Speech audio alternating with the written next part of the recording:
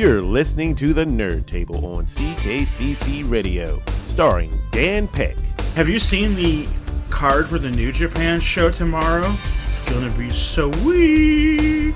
Eric Flores. Wait a second. Wait.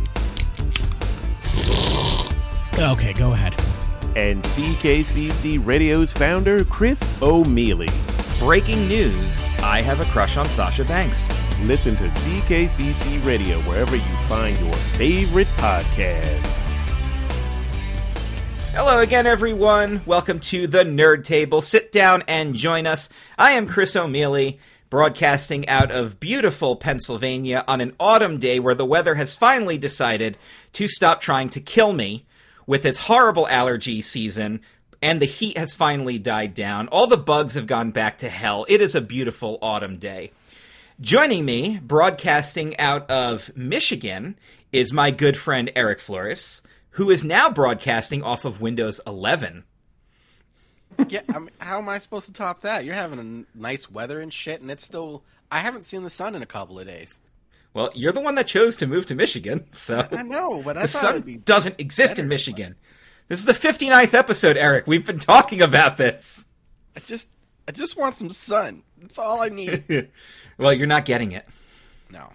No, but I'm doing good. Windows 11 is kind of fun. It's just like I just learned Windows 10, and then they released this, and of course they were like better HDR support. So I was like, fuck, I guess I'm downloading it.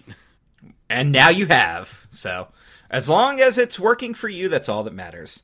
Broadcasting out of North Carolina, but originally from New York, we have Dan Peck, of course. North Carolina! Which is... As FTR says. Is it still hot? No, it's rained all week. That so doesn't... It's actually kind of nice. It's been 70s or 60s every day. It's been pretty nice. Oh, there you go. All right. But Chris, who is this other person at this table? Yes, we have a guest at the table this week, fellas. Please welcome to the program, making his debut here on the Nerd Table, from the United We Fan podcast, and one of my former colleagues from the old Disaster Studios and the Wizarding World of Harry Potter. Please welcome, everyone, Mark Adams. How you doing, buddy? Welcome to the show. Hi, everyone. Yep, I knew Chris when he was a Frank Kincaid masterpiece, so... Yeah, and then you all can have the sunshine of Florida. We're still getting summer temperatures here in the 90s. So, yeah. That sounds disgusting. What's fall again? We don't know. We're in Florida. Oh, yeah. Florida doesn't have seasons. No. Just hot. It's hot, and then it's just wet. Hot. And humid. Plus, there's a whole lot of that's what she said. Indeed. Well, Mark, welcome to the show. As you know, it is spooky season, and all October we've been doing spooky-themed episodes. So, as the guest, I want to kick things off, and let's start off our spooky conversation by asking Mark, what are some of your favorite Halloween traditions, some of your go-tos for the season? For me... I love, like, Halloween Horror Nights, a big thing for me, so going to that. And then also, of course, me being the movie nerd I am, I always have, like, my list of movies that I have to watch every Halloween time. And then I do my best to watch new ones. Kind of struggling with that this year. And then November 1st, buying some after Halloween candy that didn't sell. That's a good one. So, yeah. Dude, that's the best. Getting the discount Halloween candy? Almost as good as the day after Valentine's Day sale. That's pretty good, too. What even is Valentine's Day anymore? It's like a Hallmark holiday. Oh. And we don't do anything for Valentine's Day because, like, our anniversary is in March. So we're like, well, we can do something now when all the couples are going to go out and try and do something, or we can wait a month and do something on a day when no one's doing anything. You know, it's kind of funny that you say that because Rebecca's birthday is in March, So I'm just like, you want a Valentine's gift or your birthday gift? And she's like, birthday, and I forget either way. I You forget. want your birthday gift to be slightly better because I didn't get you something for Valentine's Day. You're lucky she doesn't answer with both. Meanwhile, Dan's over here going, do I get a birthday gift or a Christmas gift this year? Hey, because my birthday is 10 days before Christmas, I get to actually get away with the combination gift. You know, these kids that are born in May trying to pull that shit, that ain't happening. Dude, I've done the combo gift thing from November to Christmas. If I really wanted something that was big, I'm like, do a combination birthday Christmas gift and just give me that. That's what I want. And you go, the entire family pulls in on both. And give it to me during Hanukkah. And then that's how. Sometimes Hanukkah starts before my Sometimes Hanukkah starts before my birthday, so I'm okay with that. That's Hanukkah. Hanukkah. You sure about that? I have no idea, dude. I don't know.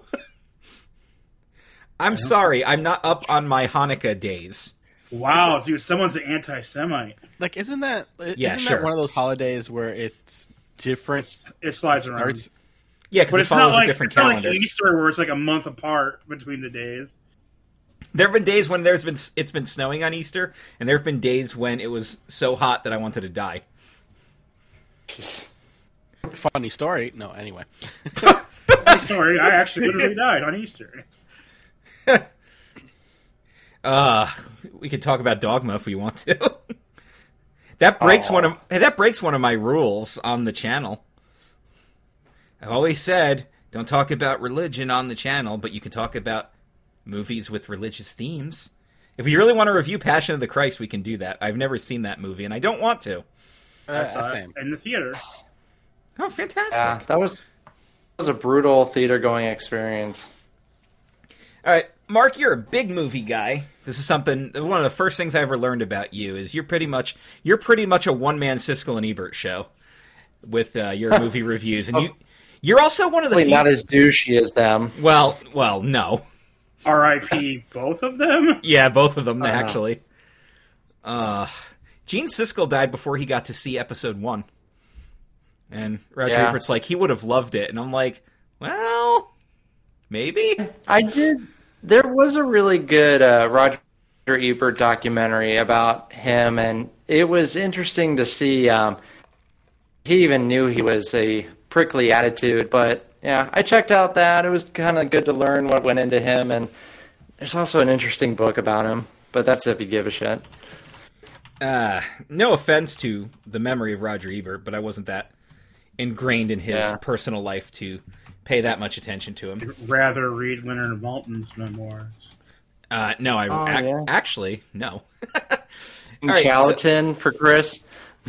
So, Mark, you're one of the few people I know who really goes out of your way to see a lot of what's in the theater. Like, I always see you post about... Thank you, A-list. Yeah, exactly.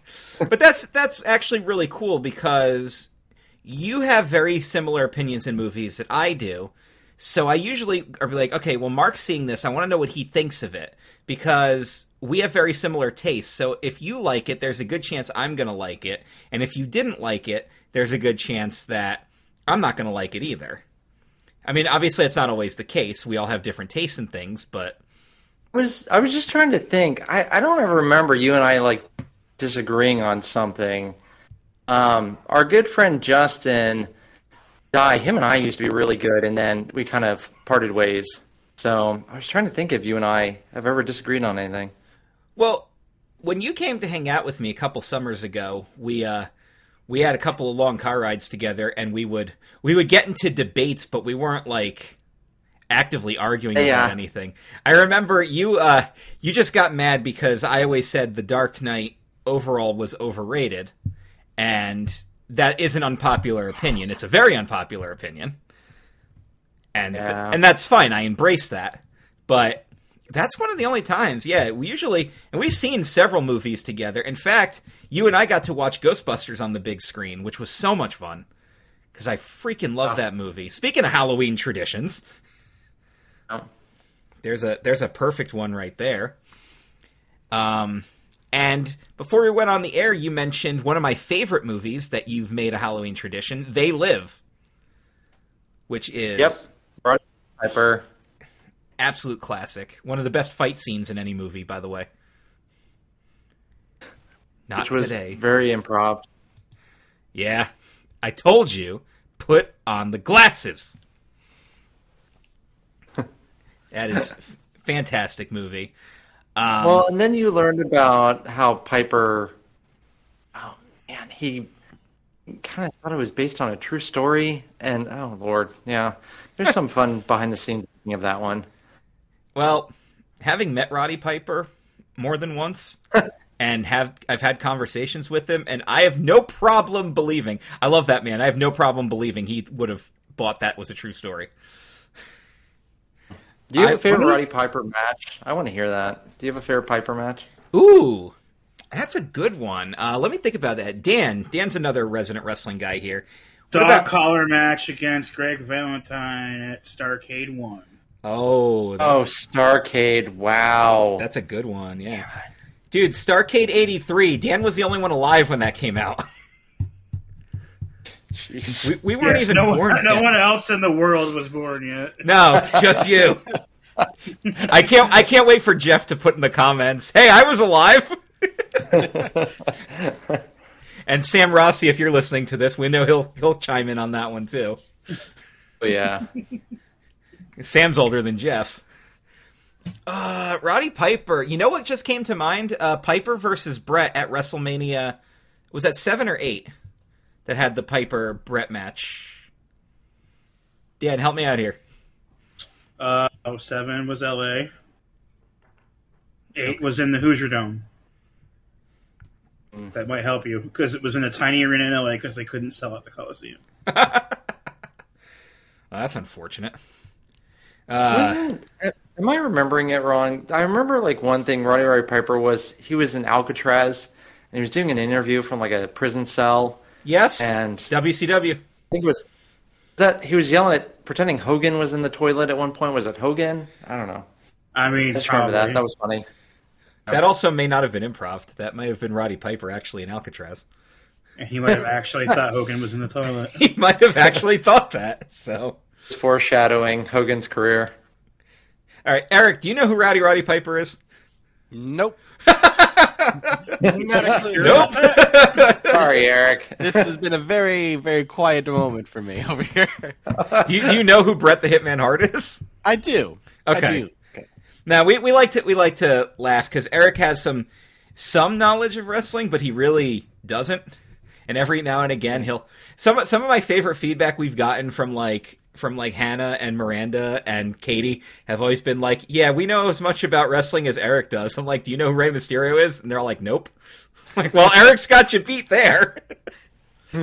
I know who a few people are, but every time I hear one of these crazy ass stories, I'm just like, I really need to watch this shit. Would you like to hear a story? I have a story. It's not a Vince McMahon story. It's not a Vince McMahon story this time. No, so Reg Park just passed away. And he was famous because he designed the Winged Eagle Championship belt that was really prominent. Yeah. Dan, what was that era? That was pretty much like That was mid-90s. Mid-90s, yeah. Like Brett's main era had the Winged Eagle belt. And then I think they retired that right around the time the Attitude Era came around. They did a redesign. I believe when Austin won the title and was given the title the next night on Raw, it was the new title. Right. So one of my favorite Reg Park stories doesn't even involve Reg Park in it. This one. Yeah, Dan already knows what story I'm about to tell. Bret Hart tells the story. So everybody knows that Owen Hart was a notorious prankster. And one night, Stu Hart, Bret and Owen's father, the famous Stu Hart from Stu Hart's Dungeon.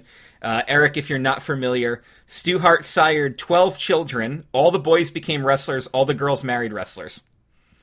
The only reason I know that is that documentary you showed me, Chris. That's the only reason I know that. Yeah. Wrestling with Shadows? Wrestling with Shadows, which is brilliant, by the way. But, so Owen was infamous for pulling pranks, and he pulled a prank call, and he calls up Stu from the hotel room. Stu's staying with Bret. So Bret's telling the story from his point of view. He answers the phone. He's like, hey, Reg Park's on the line. He wants to talk to you. And they've known him. Reg and Stu knew each other years and years and years ago.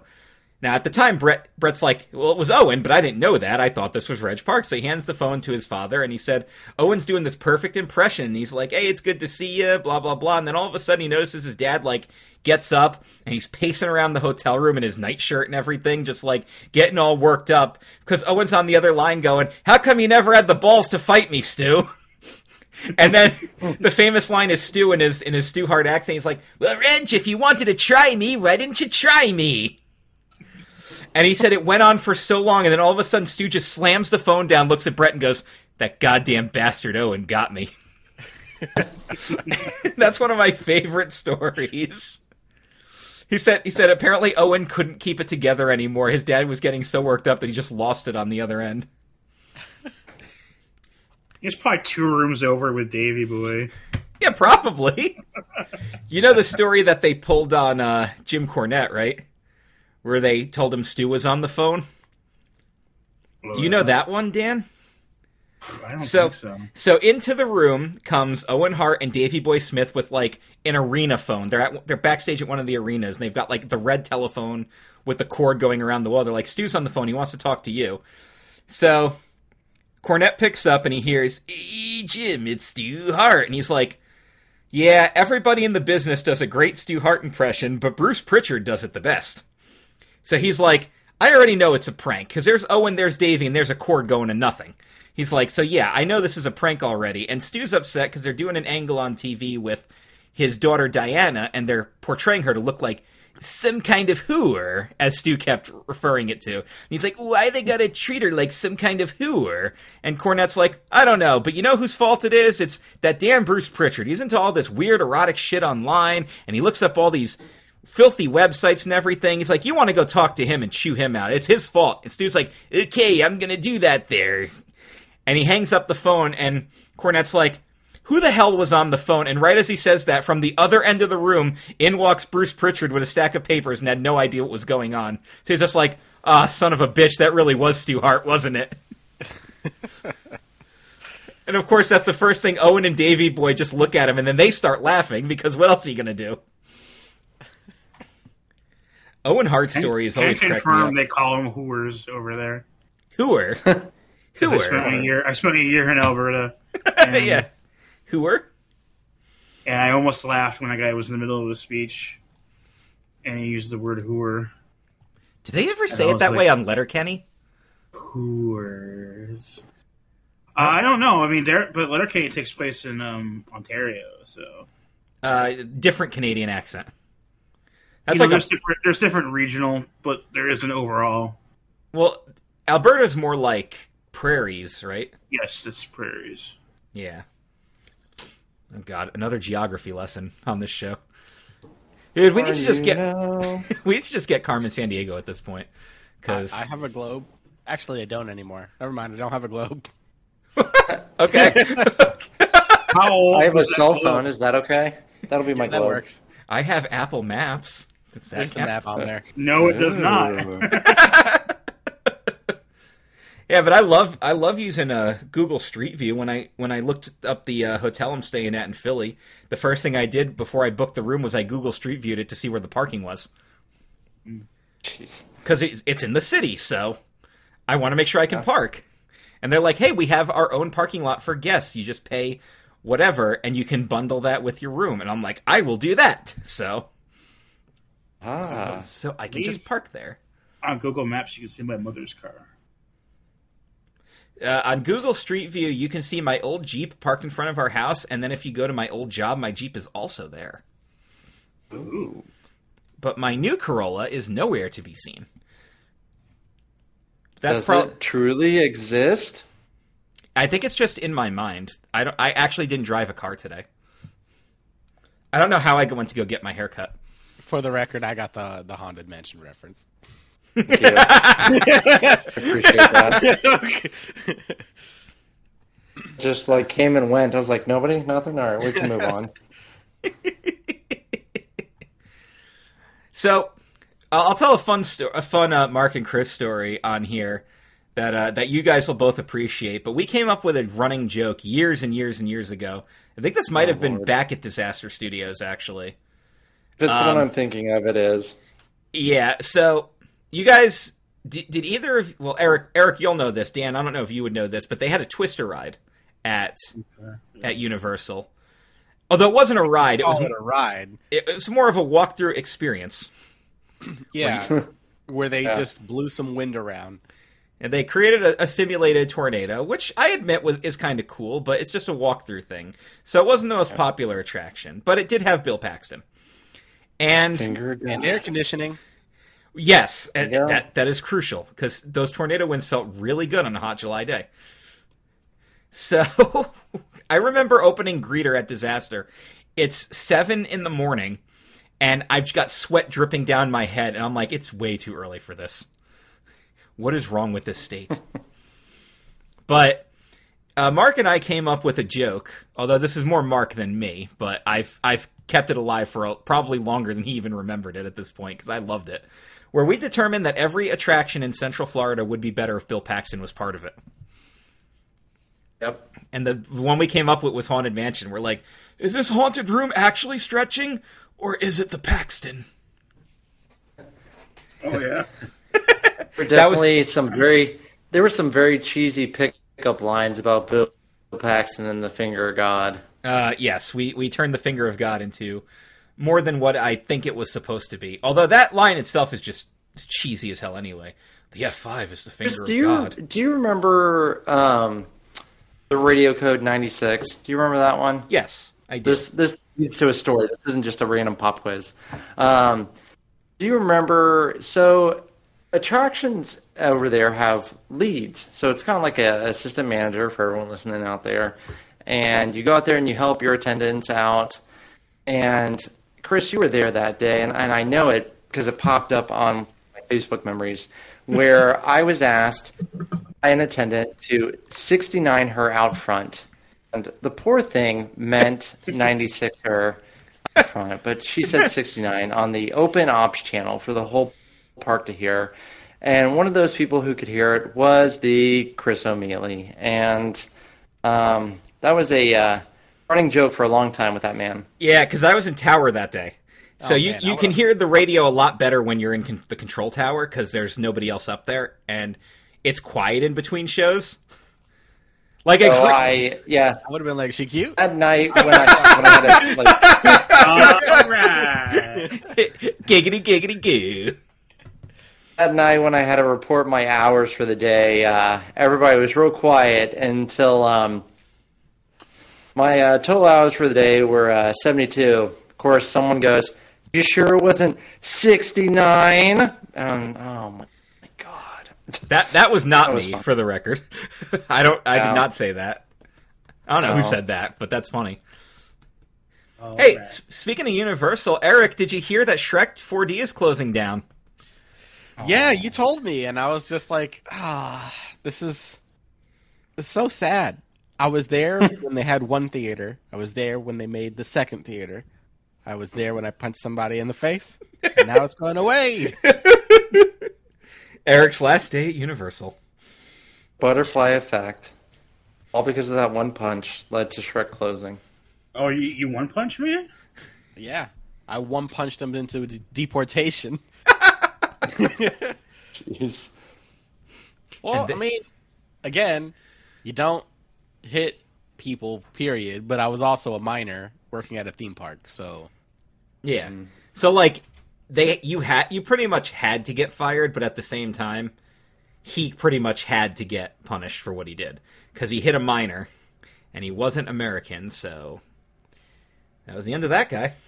yeah. Could you imagine him having to tell that story later? Like, how come you got kicked out of the country? What did you do? I spit on a minor.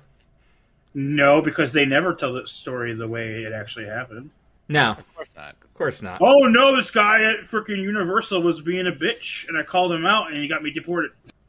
And he got me deported. Yeah. Yeah, but what did you do wrong? Nothing. Did you not hear the story? Did you not hear my part of the story? So I did nothing wrong. God. Tina, get the food. I said he was Shut being up, a Meg. bitch. Shut up, Meg. Yeah. Ah, man.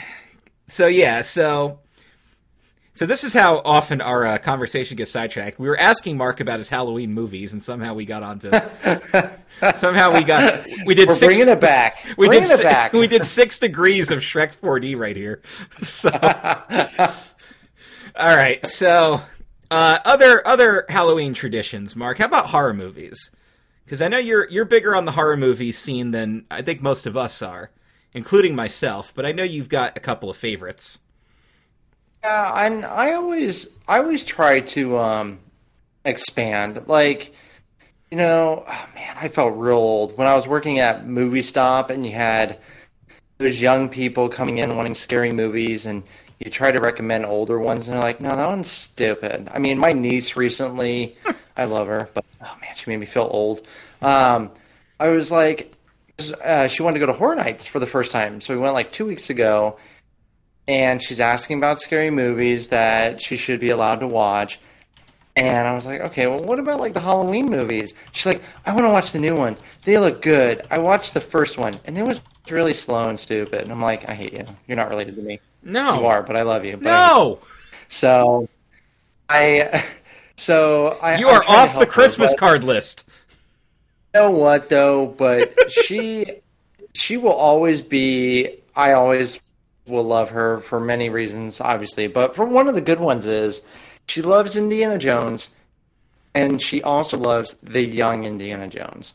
So she will always have a special place in my heart, besides blood and all that. But anyways, I try to broaden my horizons. I love classic ones, black and white ones, and I mix it up with 60s and 70s. Some of them, they're not always winners, and oh man, some of them are bad. But I always on Halloween time, I have to watch, and like I said, variety. John Carpenter's The Thing is a must-watch for me. So is Jeff Goldblum's Mel Brooks produced The Fly. I always have to watch the original Halloween. I watch The Exorcist. I always watch the extended one, like the one, what is it? The version you're not meant to see or whatever. I always check that out. Dead Silence. That one is the reason I moved. That movie is the reasons I moved to Orlando. So kind of like Chris, without Dead Silence, we would have never met. Well, how about that? And Shaun of the Dead, that's on the list. Rocky Horror Picture Show, that's on there. So, Psycho. I've got a long list. I already watched Jaws. Love Jaws.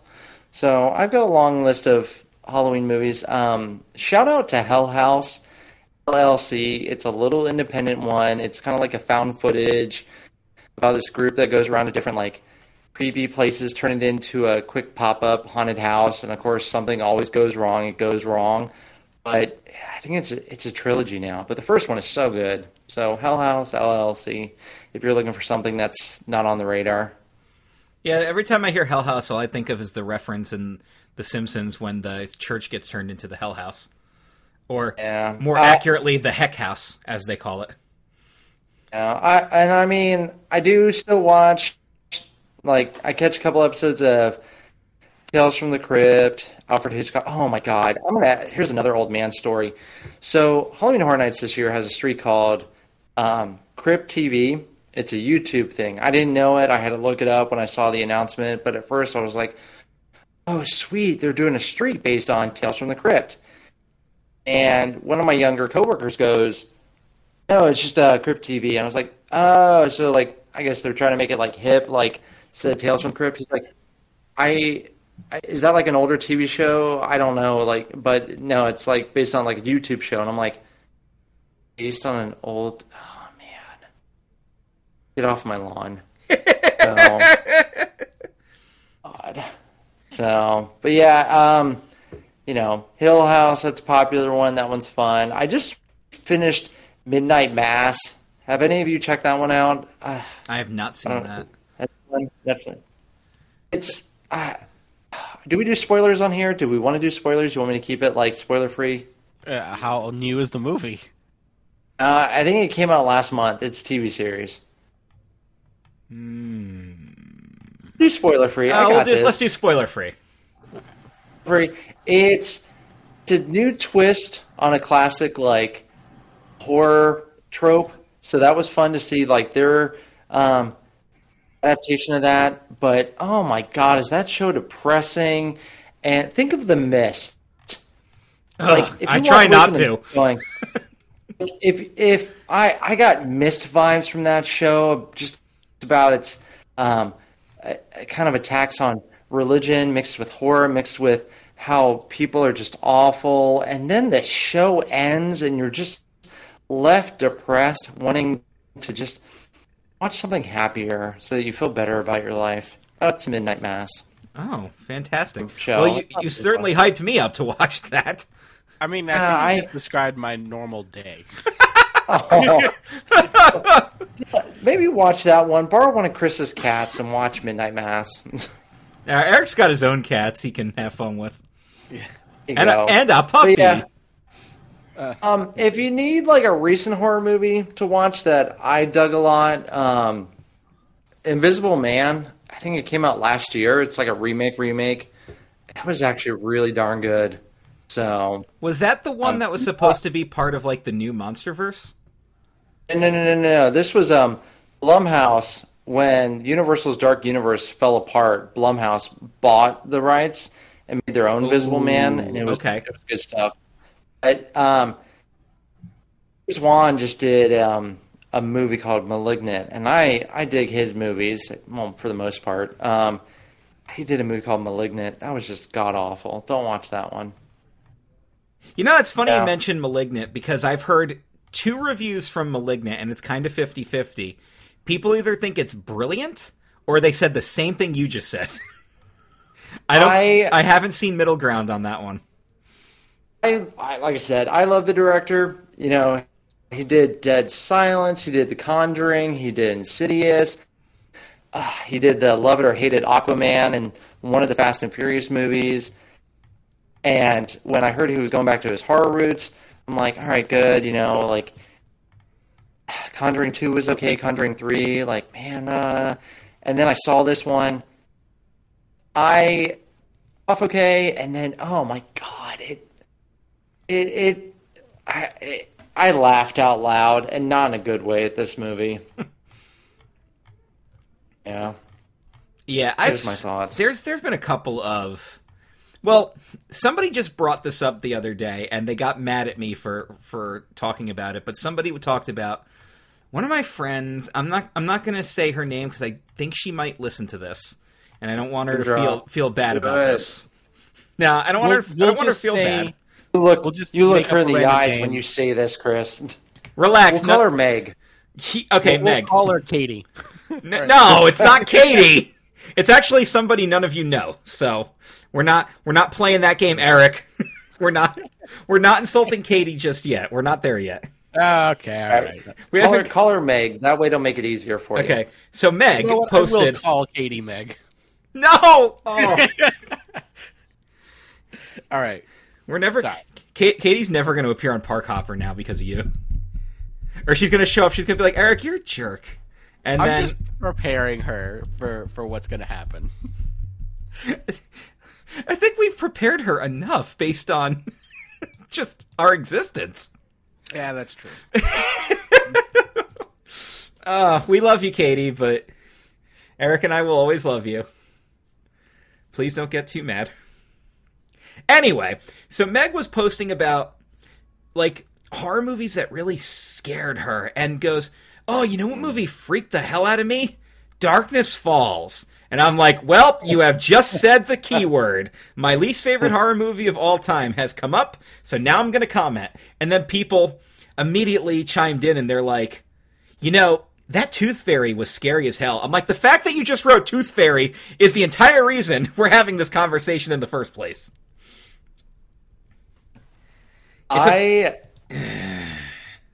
Falls it has not aged well, but man, I remember a long time ago that was a fun horror flick for me.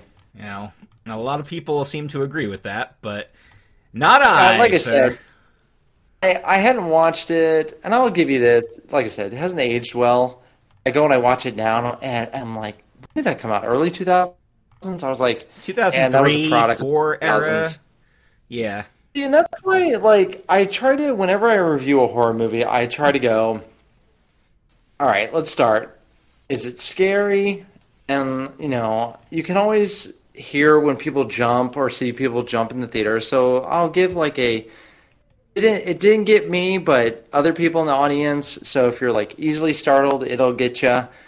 Is it jump scares? Is it tension scares? So I always try to like, that's why, because you have different people who want a different kind of like, what kind of scary is it? So whenever I review a horror movie, I always try to like give them a heads up. Like, you're going to get some jump scares. You're going to get some attended jump scares. You're going to get some headaches. So, yeah, I mean, there's... So, in my horror reviews always have the eye rolls. If I make it through a horror movie without an eye roll, then you did all right. There you go. That's like that's like the ultimate like horror snob review too. Like, how many eye rolls did I give this movie?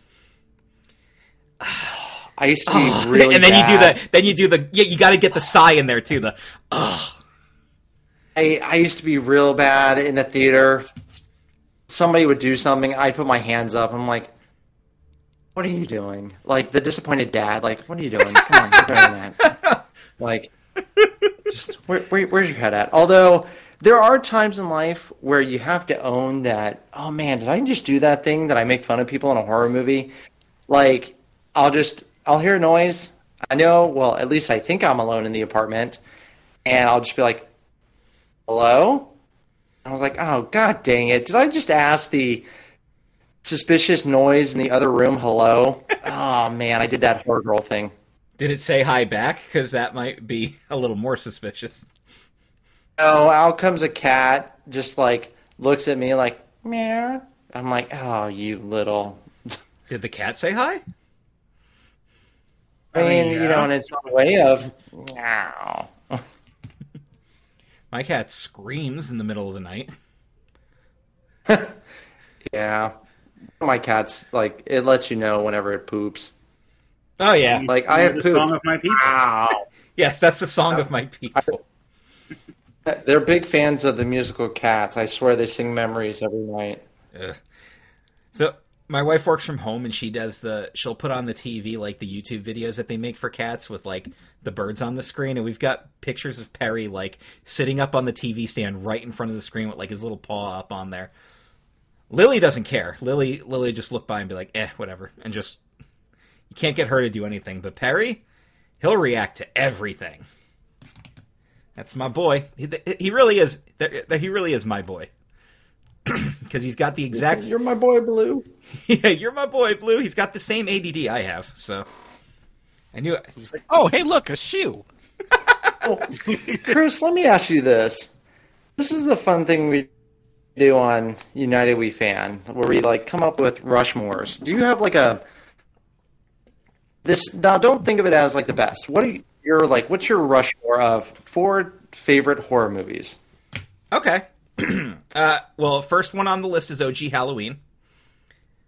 1978. That's the very first one I'm going to put on there. Second one's going to be The Shining. Because those are my 2 favorite horror movies. Man.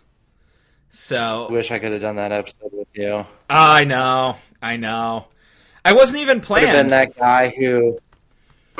guy who would have been like, I don't get the appeal of Stanley Kubrick. Go ahead. No, that's fine. And we actually talked about what a nightmare he is to work with, because that's well known. All right, we've done 108 takes. Yes, but we need to do another one. I need one more. Show me the baby. I want to see the baby. I don't know why that reminded me of Stanley Kubrick. I just went with it. Imagine if Stanley Kubrick played the client. I would have, or Tarantino. I could have seen him in that role. Tarantino on The Mandalorian. With his like rambling, like, yeah, like show me the baby, yeah. Or Christopher Like Walken. probably the horror. No, that was like the worst, like Tarantino. No, Christopher It's Walken all on wrong. It's all Show me wrong. the baby. I'll stab you in the face with soldering iron. And a lightsaber. What universe is this? I gotta have some pie. We could use a little more Christopher Walken on this show. Frank Cade masterpiece. Dude, I miss that disaster ride. I really do. Mark, do you know my Fast and the Furious ride story? I may have told you guys too, but I don't know if Mark's heard it. Have I told you guys that story? Yes. I don't think Did I tell so. you? Okay. Went Okay. to the family room. All right, so 2000 had to have been 18 because 19 we went down for my birthday.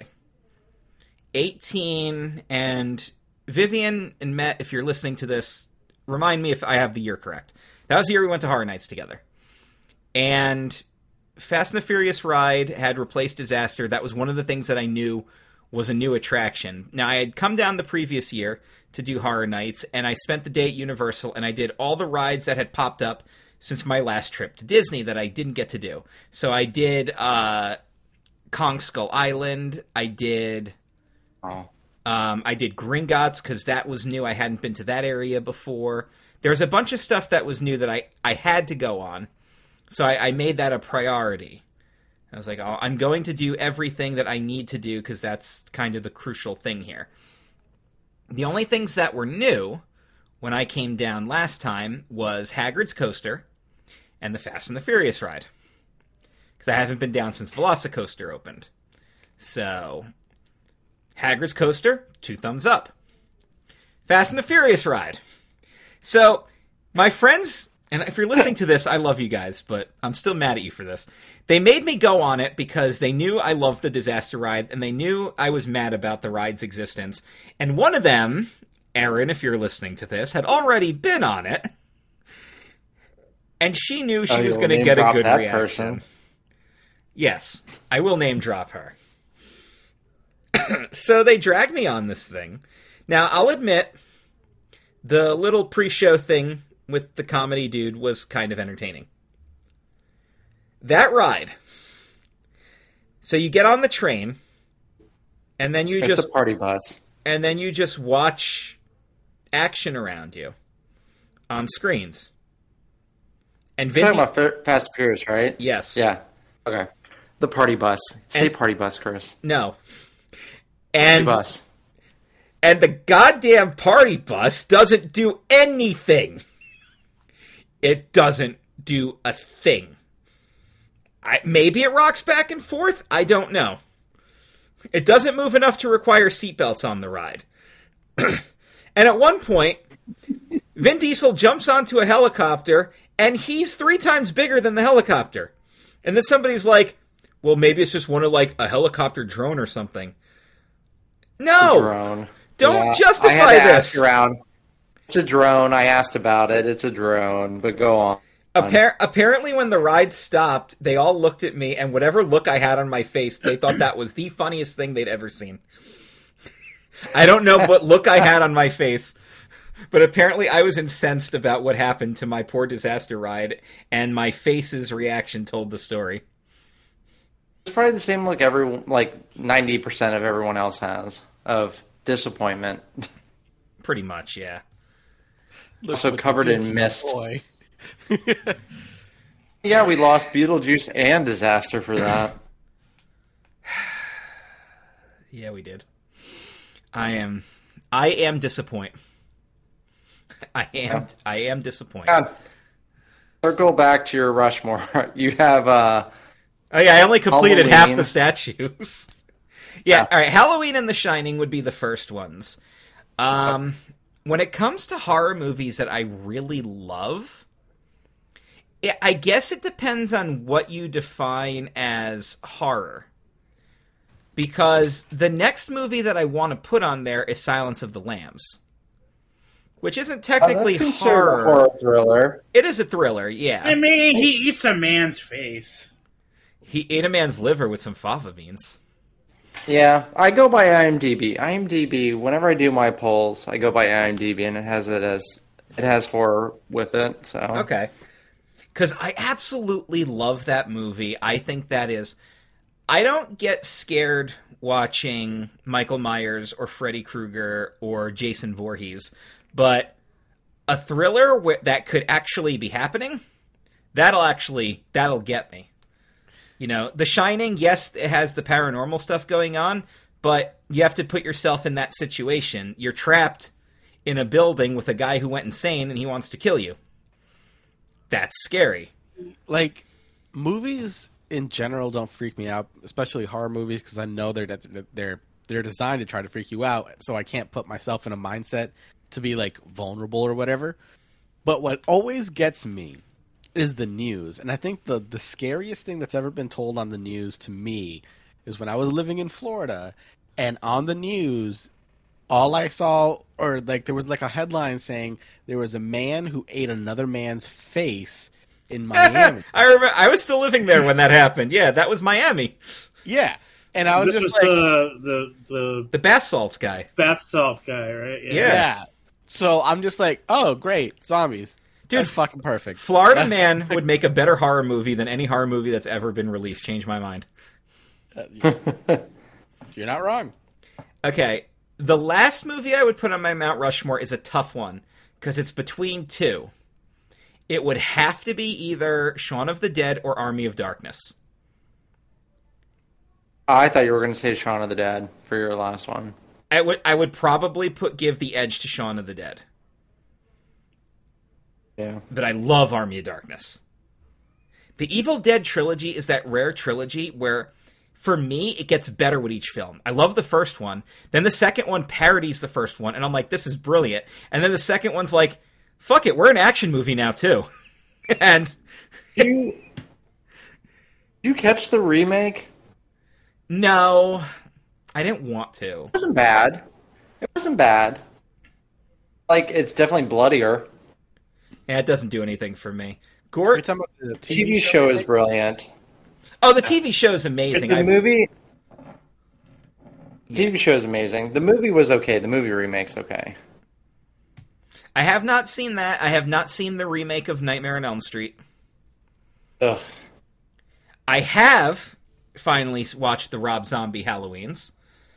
I First, saw that. yeah, the first one, I'll give it credit. It was creative. I don't like some of the choices they made.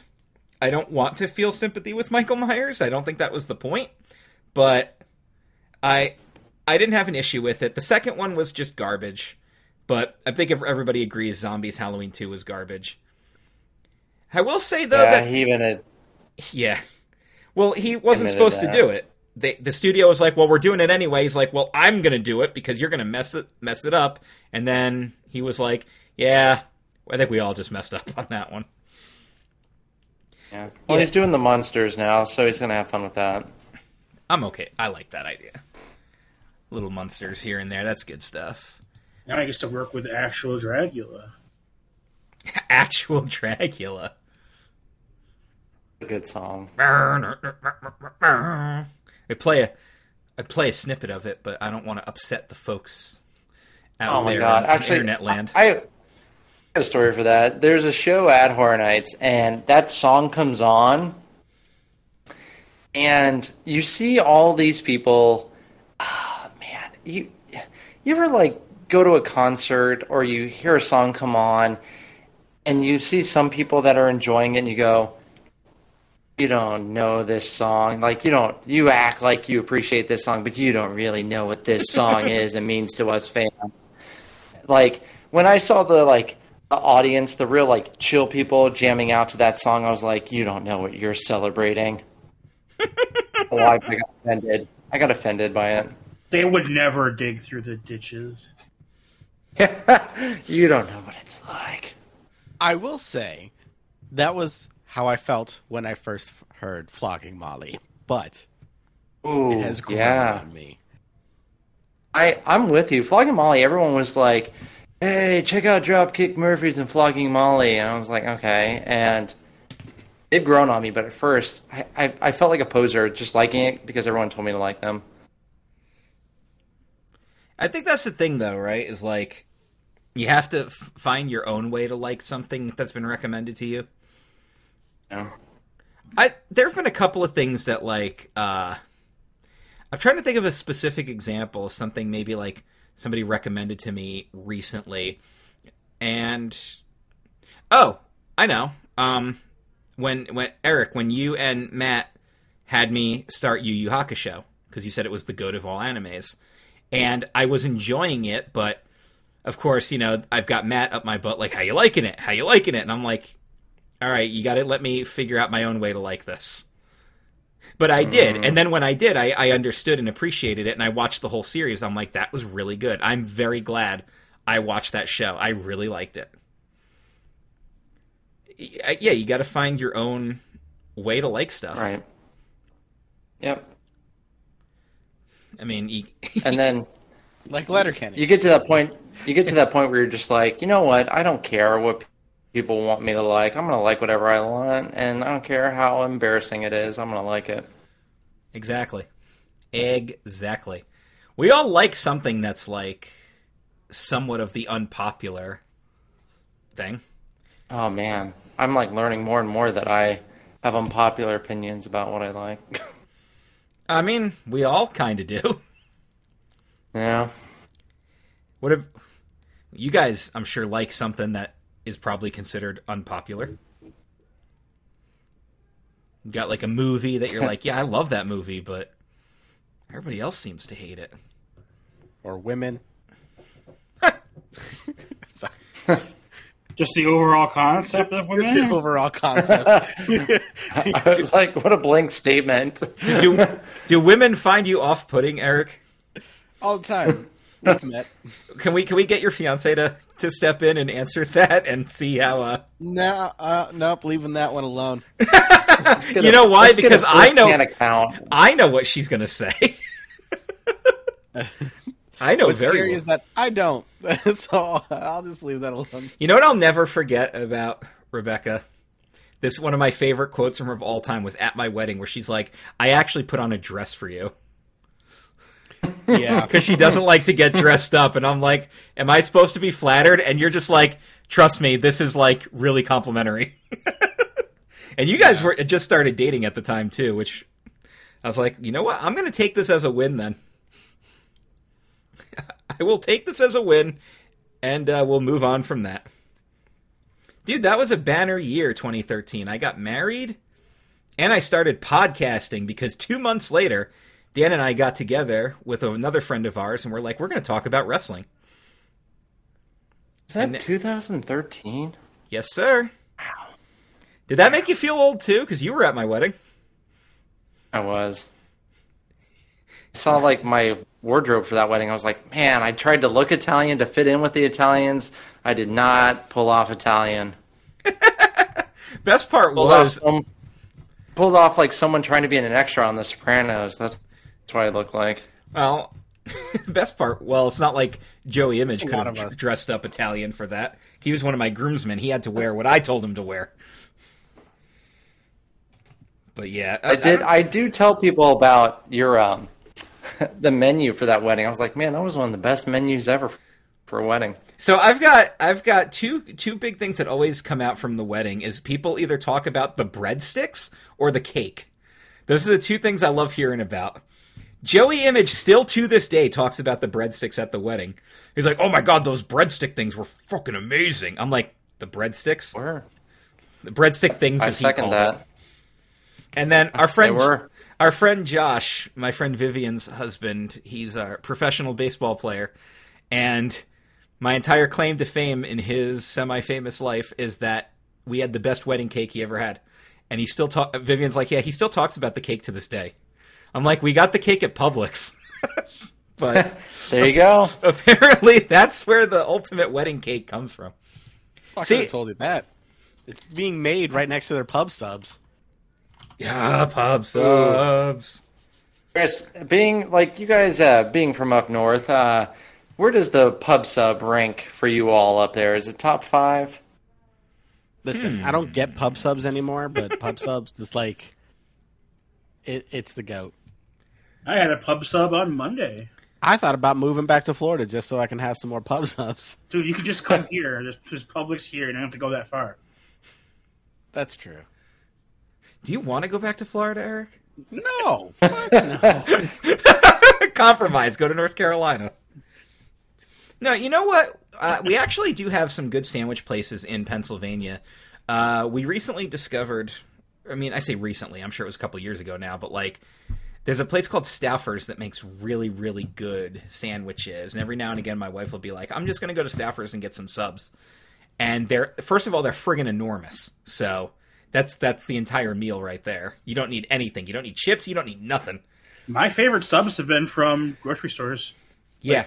Like Wegmans, growing up in central New York. Like, yeah. I mean, there were times on my lunch break in the warehouse, because I had the hour lunch break, I would drive to the giant supermarket. I would grab a sandwich. I would grab, they had the, I think it was the Panera Bread mac and cheese. I would bring that back and microwave it. Or they'd have, like, the chicken tenders that they would make there fresh. And and then I would get, so it was always a combination of something like that. And then they had, like, the Amish blends of potato salad and macaroni salad. So I'd get a little carton of that, and that was my lunch. And I would just go to the checkout line, pay for my stuff, drive back, and just have myself a meal while I watched whatever show I was binging at the time, which was probably Letterkenny, now that I think about it, because it was the guys at the warehouse that got me to watch that, so I was probably like... That was about 2 years ago, right about now, I think. Sorry, so we're on the food portion of the show now? Are we all agreed on this? Oh, I yeah. mean, I'll throw one in there. I think the only one that tops public subs for me is Jersey Mike's. Jersey Mike's is good. I've so also... expensive. You gotta Yeah, no arguments there. My only complaint The with issue Jersey is Mike's is yeah. they're a little too liberal with the oil and vinegar, and the subs can be very, very messy. You have to specify to make it light, because if you don't, you're going to get a very wet sub. They cut down on the amount of meat and cheese Lord. they put on them a few years ago. That's Chris, yeah. I never knew you were such a quitter, asking them to tone it down. Good Lord. Man, when you ask for Mike's It's way, a you little- get Mike's way. Mike's It's a little way. too...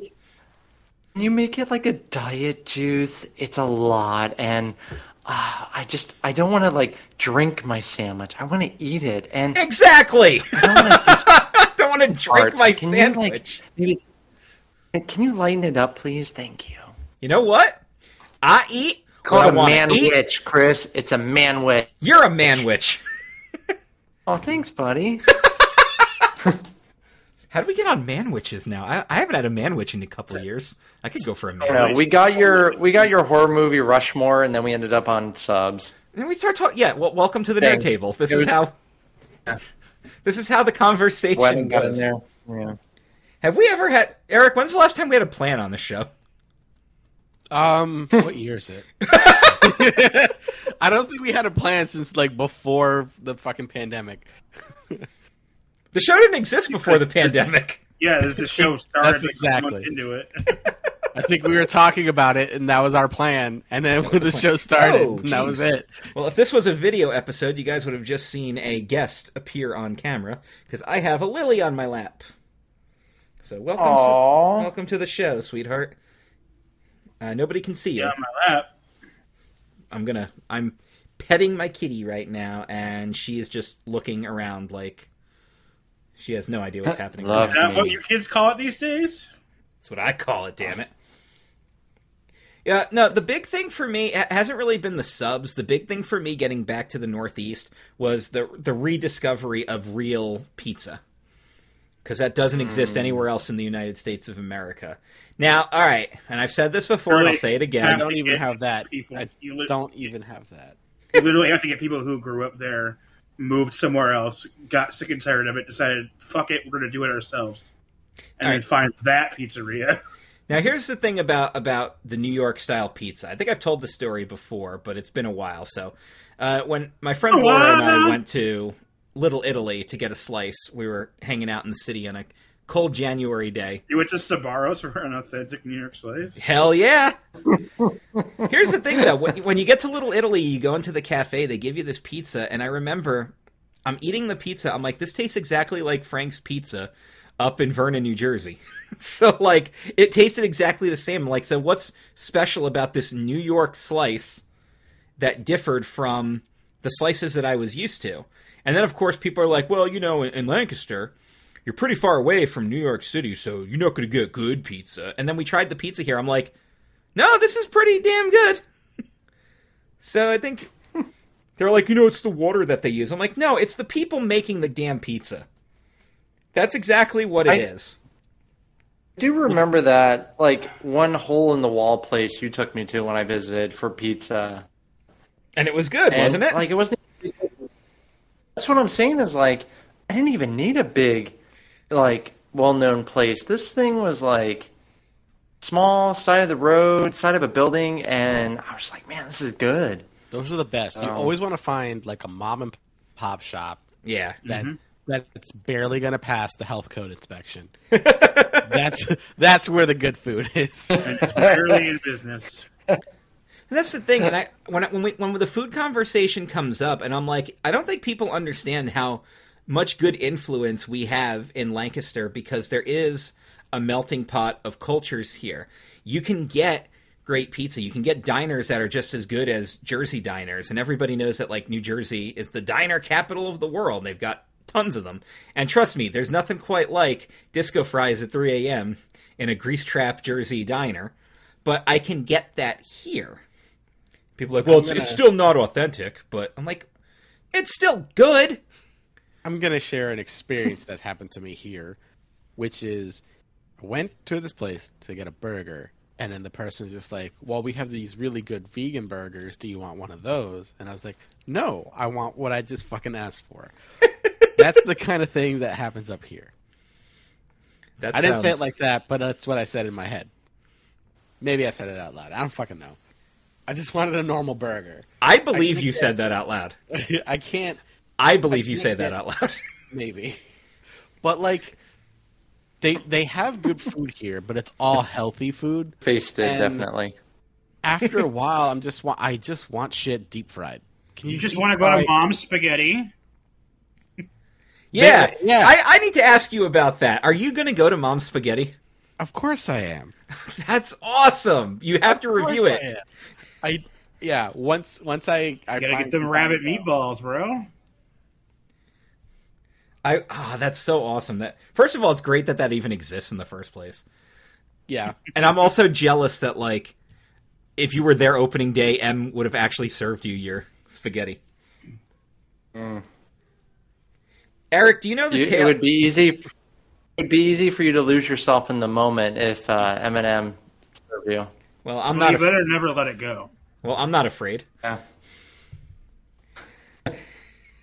Eric, do you know this? Do you know the story of Hulk Hogan's Pastamania? No.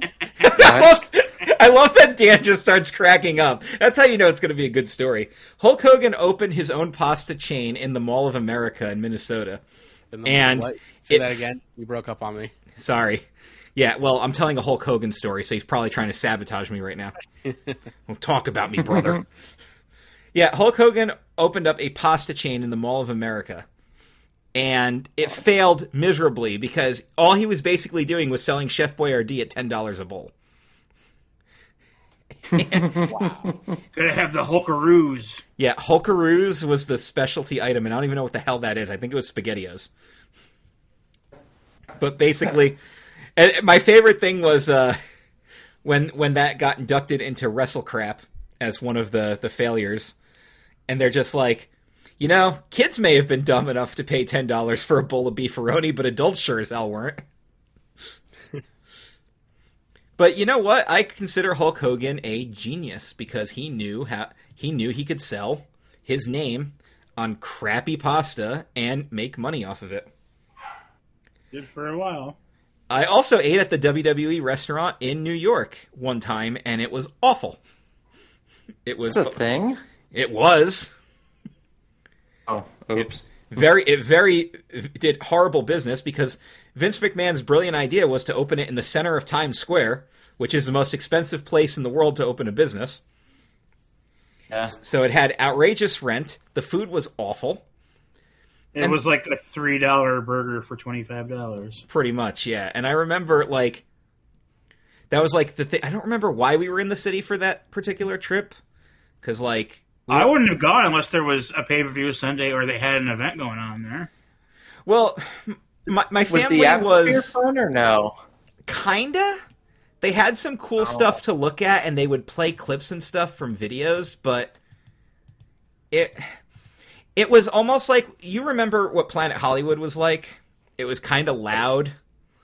Yeah. And after a while, it was just kind of sensory overload, and you're like, all right, I'm kind of over it. That's kind of how it was. Times Square is already love that stuff. sensory overload as it is. My favorite story about Times Square is my wife talking shit about it, because we went to the city to go take my wife to a Broadway play, and my dad's trying to like show her the highlights, and he's like, you got to go to Times Square, you got to see the big ball that dropped for New Year's. It's, you know, it's February, so it's still up there, obviously. Actually, I don't think they ever take it down, but it's still fresh. I think in they everybody's leave head. it. So like, walk into Times Square and he points it out, and she just looks at it and she's like, that's it? I thought it would be bigger. And my dad thought that was the funniest thing in the world, because, you know, growing up in that part of urbanized North Jersey, New York City is a huge influence on everything, so he didn't exactly grow up with a fond memory of the place, and he's not a big fan of the hustle and bustle of the city. That's why I grew up in Vernon. I grew up in the mountains. So anytime anybody would talk trash about New York City, my dad would appreciate it. Every time. It's like when you go to Mount Rushmore and you realize how small it really is. Yeah. I mean, obviously it's humongous, but like, but you're also very far away from it. you also like all the pictures you see are like helicopter pics, and it's like right up on it when you're actually there. It's way off in the distance, and it's way up in the air too. It's way up too. That was the cool thing. Like when we went to the Grand Canyon, it was really cool to see the Grand Canyon. But after a while, I'm like, okay, so I've seen it and I've taken my pictures, and what now? Oh, they're also very smart. In order to get to it, you have to go through the gift shop. In order to get back out, you have to go through the gift shop. There you go. You ever been to like... Really surprised Disney hasn't done that. I mean, I love talking about like the historic landmarks that disappointed me, like LA, where it was just a smog-covered skyline. And I'm like, I see the LA skyline. It's very yellow. This is awful. But I'd say I'm trying to think, like when we were in Europe, I don't remember anything actually disappointing me, but I remember hearing a lot of people be disappointed by... Oh, I remember the thing that disappointed all of us, the Mona Lisa. Isn't it very small? Yeah! That's one of the other things. Like, a lot of things are way smaller. Okay, the poster than I you have see. the poster I have on my wall of Sasha Banks is bigger than the Mona Lisa. And that's a regular standard-ass poster. And the other thing is the Mona Lisa is behind, like, bulletproof glass with a guard. With a security guard, and there's still a velvet rope that you can't cross. And everybody's just gathered around taking pictures of it. And I'm like, that's the Mona Lisa. And it's in the Louvre in Paris, which is the greatest art museum in the world, right? And there's thousands of art to look at. And everybody's gathered around this small, dinky painting of a girl who doesn't even have an expression on her face. And, like, you walk out of that tiny-ass little room, and you walk back into, like, the giant hall that they have just lined with paintings and portraits. And you look around, you're like... And I'm like, literally everything I'm looking at is better than what I just saw. Literally all of it. Wow. That's a hot take. It is. Like, the Venus de Milo is there, and Winged Victory, or... what's the name of the statue where it's basically like the angel wings on the body, no arms, no head? I think it's Winged Victory. It might be called something different. The Venus de Milo, like these beautiful statues, right? That look really cool and they're big. And then there's the Mona Lisa. And I'm like, wow, this sucked. Because then you can sit there in front of like this giant-ass portrait of a Renaissance painting with a bunch of people in it, and it's just fun to look at, and you can stand there and study it forever. And then you turn around and you see the crowd of idiots. I'll be like, that's the Mona Lisa. I'm like, what about this? This is gorgeous artwork. On the flip side of that, the statue of David is gigantic. Because when we were in Florence in Italy, we saw the statue of David, and that thing is enormous. He's a You big mean you boy. in Firenze? Yes. That thing's friggin' enormous. So, Are you talking about his daughter? I'm thinking. no, I'm not thinking about that, Dan. Because it's not, and you know it's not because you can see it. He's got big old balls. Got washboard abs. Yeah, he's a big old boy. He's got Kid Goku's wang. Son of a bitch. Speaking of horror movies, I liked the original Scary Movie where they show the guy's steroid-ridden genitalia in the locker room. He starts freaking out about it. He's like, "Hey, this isn't funny, all right? This is a serious problem. It's not the size of the hammer. It's the nail you're throwing it at." There's an underrated, appreciative movie. You know, everybody likes to reference Scary Movie 2 because of my strong hand and all that. But the original Scary Movie is the best one. I think people need to go back and watch that one. It gets forgotten. It does. But I mean, then again, it's awful, like spin-offs and sequels, so. Yeah. At least the second one had Tim Curry, so that's a thing. Yeah. See, we found a way to circle back to that. It's like, man, we really did go from Subs to the Mona Lisa in how many moves? Not many. Yep, that's the whole point of this show, really. Did I mention I punched a guy in the face? It literally went from Chris talking about petting a cat in his lap to, I don't give a shit about the Mona Lisa. I don't get the hype. I got a cat in my lap. It's cute. That cat's long gone. She had enough of me. She got her 3 pets and she is done.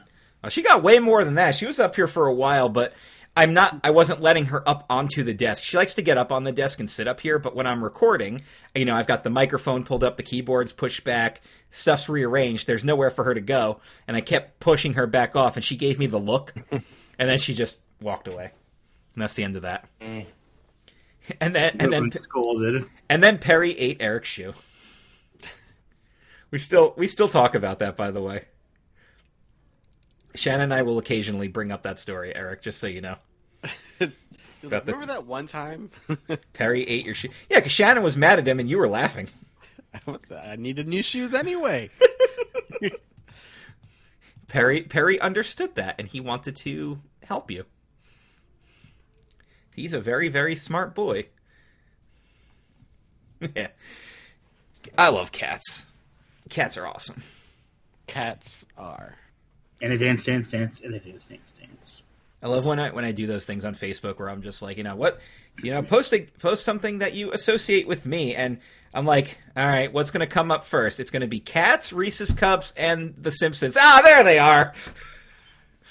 All right, wait, wrestling shouldn't be too far behind. There it is.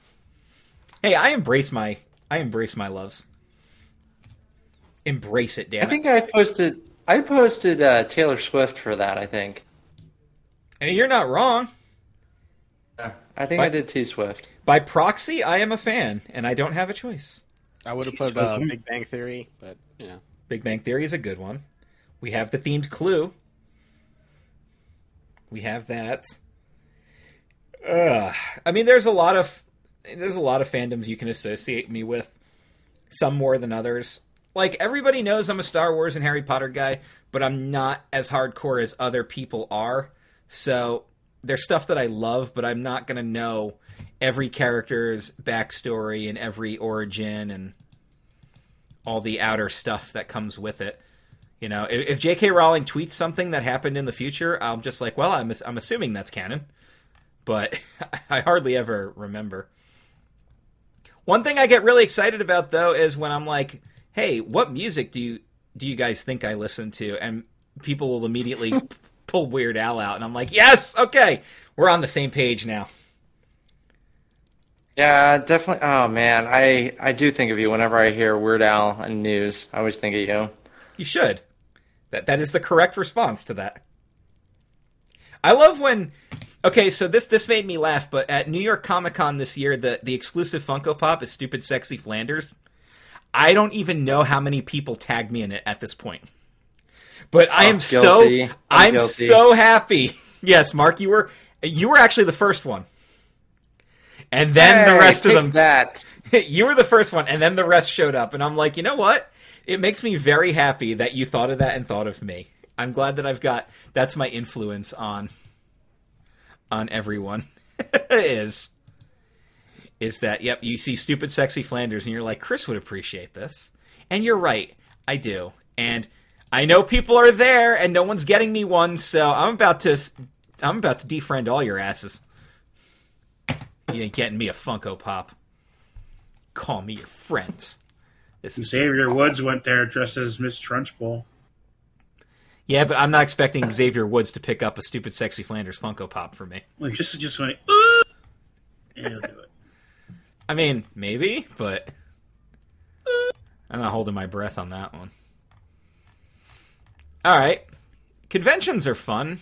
We've all done them. Who's met somebody famous that exceeded your expectations? That could be a fun topic of conversation. Okay. All right, Dan, you're out. Have you met anyone famous, Dan? No. All right. You met a celebrity that exceeded your expectations. If we're doing like conventions, it was Doug Jones for me. He plays Abe in the first two Hellboy movies. He's in almost every Guillermo del Toro movie. He played Billy the zombie in Hocus Pocus. Yeah. He's one of the sweetest human beings in the world. I got to have a great conversation with him. So, and at the time, he loved my beard. So, like, the picture of him is with me is him kind of like playing with my beard. It sounds weird, but at the same time, I was like, man, this is great. This guy is, like, so down to earth and chill. That's awesome. Okay. Doug Jones, humble, great performer. He's in, what is it, Star Trek Discovery. He's in that show currently. Yeah, he's the tall alien. Yep. Eric, what about you? I'm trying to think. but, Yours is like, probably going to be a park story, I'm assuming. Yeah, like I don't really have anything from conventions. Oh, look, he's going to be Orlok and Nosferatu. Oh. James Okay. Arnold There you Taylor go. is fucking fantastic human being. If you know who he is, he's the voice of Obi-Wan in the Clone Wars. Yes. Oh, yeah, that guy. Outside of voice actors, Neil Patrick Harris is pretty chill. He's actually real chill. Yes. We all have a Neil Patrick Harris story from working there.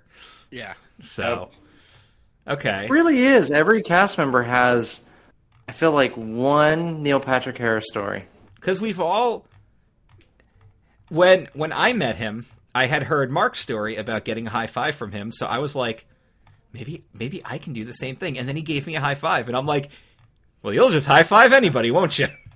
I called him Princess, gave him a Muppets sticker, and then he watched my Muppets pre-show, and I made him laugh, and he wanted to know that he thought I was funny. And I said thank you, closed the pre-show doors, and then I went and I sat down and had a moment. Yeah, I'd have a moment, too. I feel like I need to talk to you and figure out when you had worked at Muppets at some point. That was Was it before late- 2014 or after? yes, yep, yeah. I left there in 2012. Oh, okay. So never mind. So then. long ago. Yeah, Eric, when were you at Muppets? 2014. Oh, that's I went right. over to the movie ride. I did that whole section over there. That's right. A Muppet. We're part of Deep 3D Tricks. I love that show. Chris, I posted it. Waldorf and Statler are my favorite Muppets. Easy. Yeah, who's your favorite Muppet? Guys? Statler and Waldorf, that's his. My favorite's Animal. Good one. You got a We are favorite? the band Dr. Teeth. That's right. You're a Dr. Teeth guy. I don't know, man. Like it really. We just chef. Just say it. Rizzo? No, it's not the Gonzo? You're a Scooter guy. He's not going to admit that. I don't know. I think I like Beaker. That's a good one. That's a good one. Who is in canon related to Seamus. Ugh. God, why? Oh, I'm sorry, I missed the latest family reunion. We reviewed that on our patron show. We reviewed the Muppets episode of Monday Night Raw, which had Kermit the Frog called Vicky Guerrero an old lady because he assumed that was Jack Swagger's mom. That was funny. The special guest bellkeeper was Animal, and he just wailed on the bell as much as possible. And then the audience didn't react when they did the classic Muppet gag, because Fozzie and Gonzo were backstage, and they attack Gonzo and stretch his arms out. And Fozzie's like, Gonzo, are you okay? He's like, how'd those guys know I needed a spinal adjustment? This feels great. And nobody in the audience laughed. I'm like, you uncultured friggin' swines. Ugh. Classic Muppet gag. No one's laughing. You watch the I feel like they really do watch need Muppets Haunted Mansion yet? Not yet. That's on the agenda. But I did watch the Lego Star Wars thing. Oh. Yeah, that was good. They need to bring the Muppets back.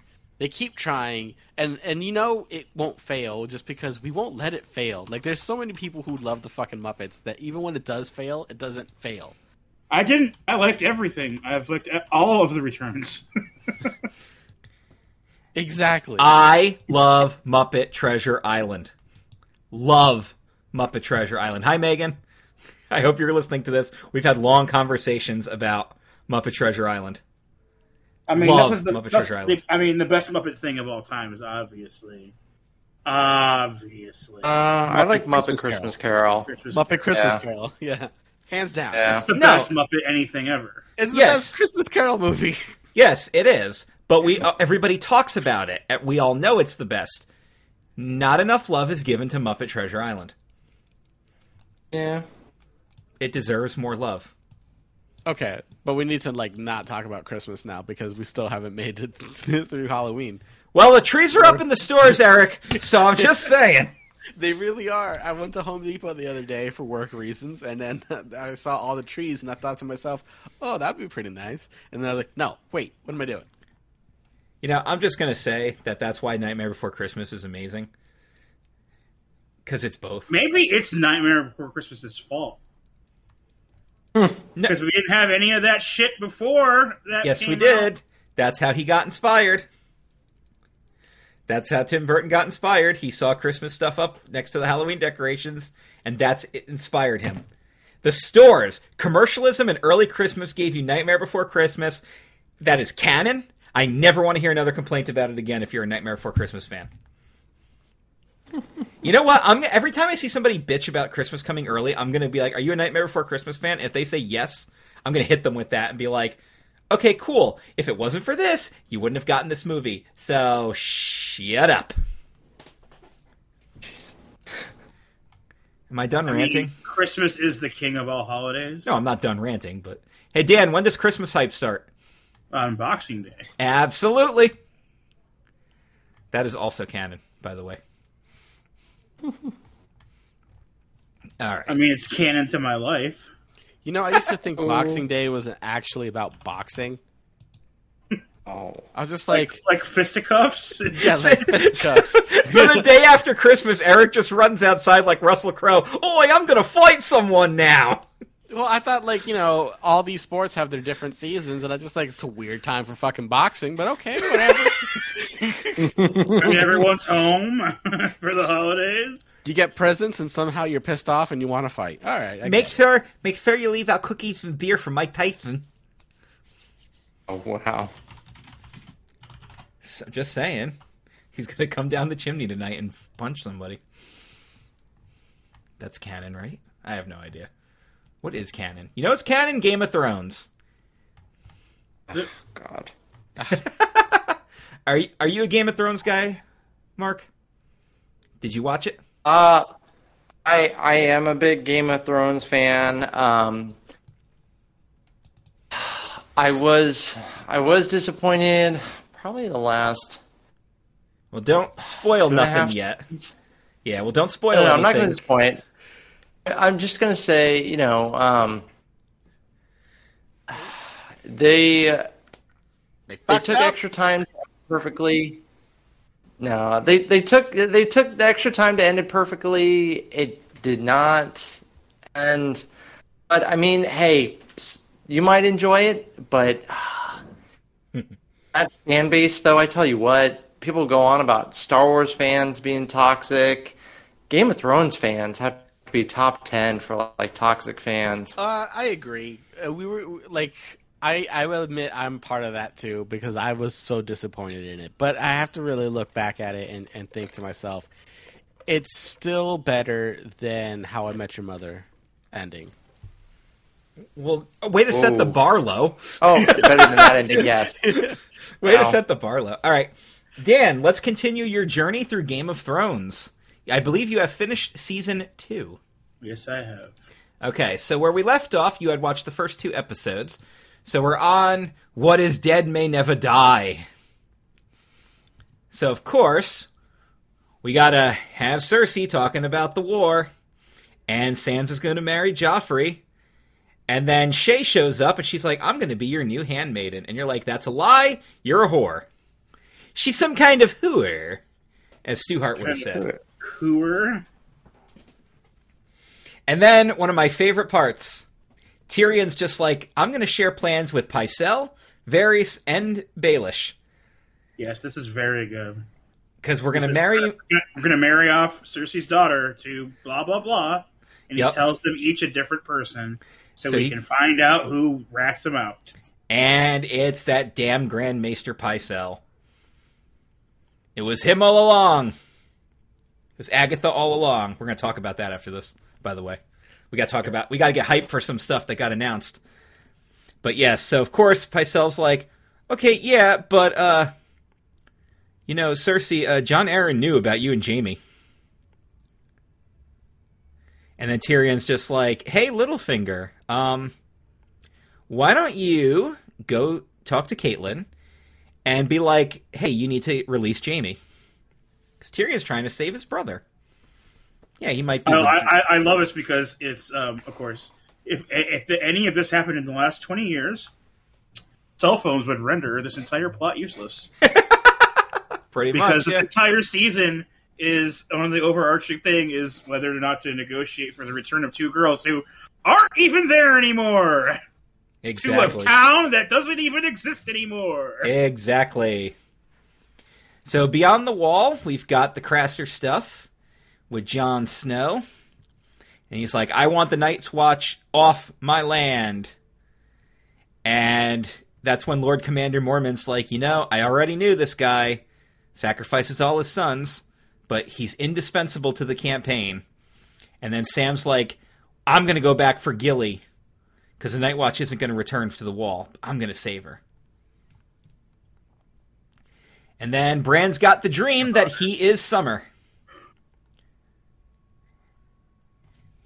Summer, you dumb bitch. Not that Summer. No, wrong show, sorry. Yeah, no, but Bran knows that Bran is having dreams where he is the direwolf. This is key, by the way, Dan. If Bran's becoming an animal.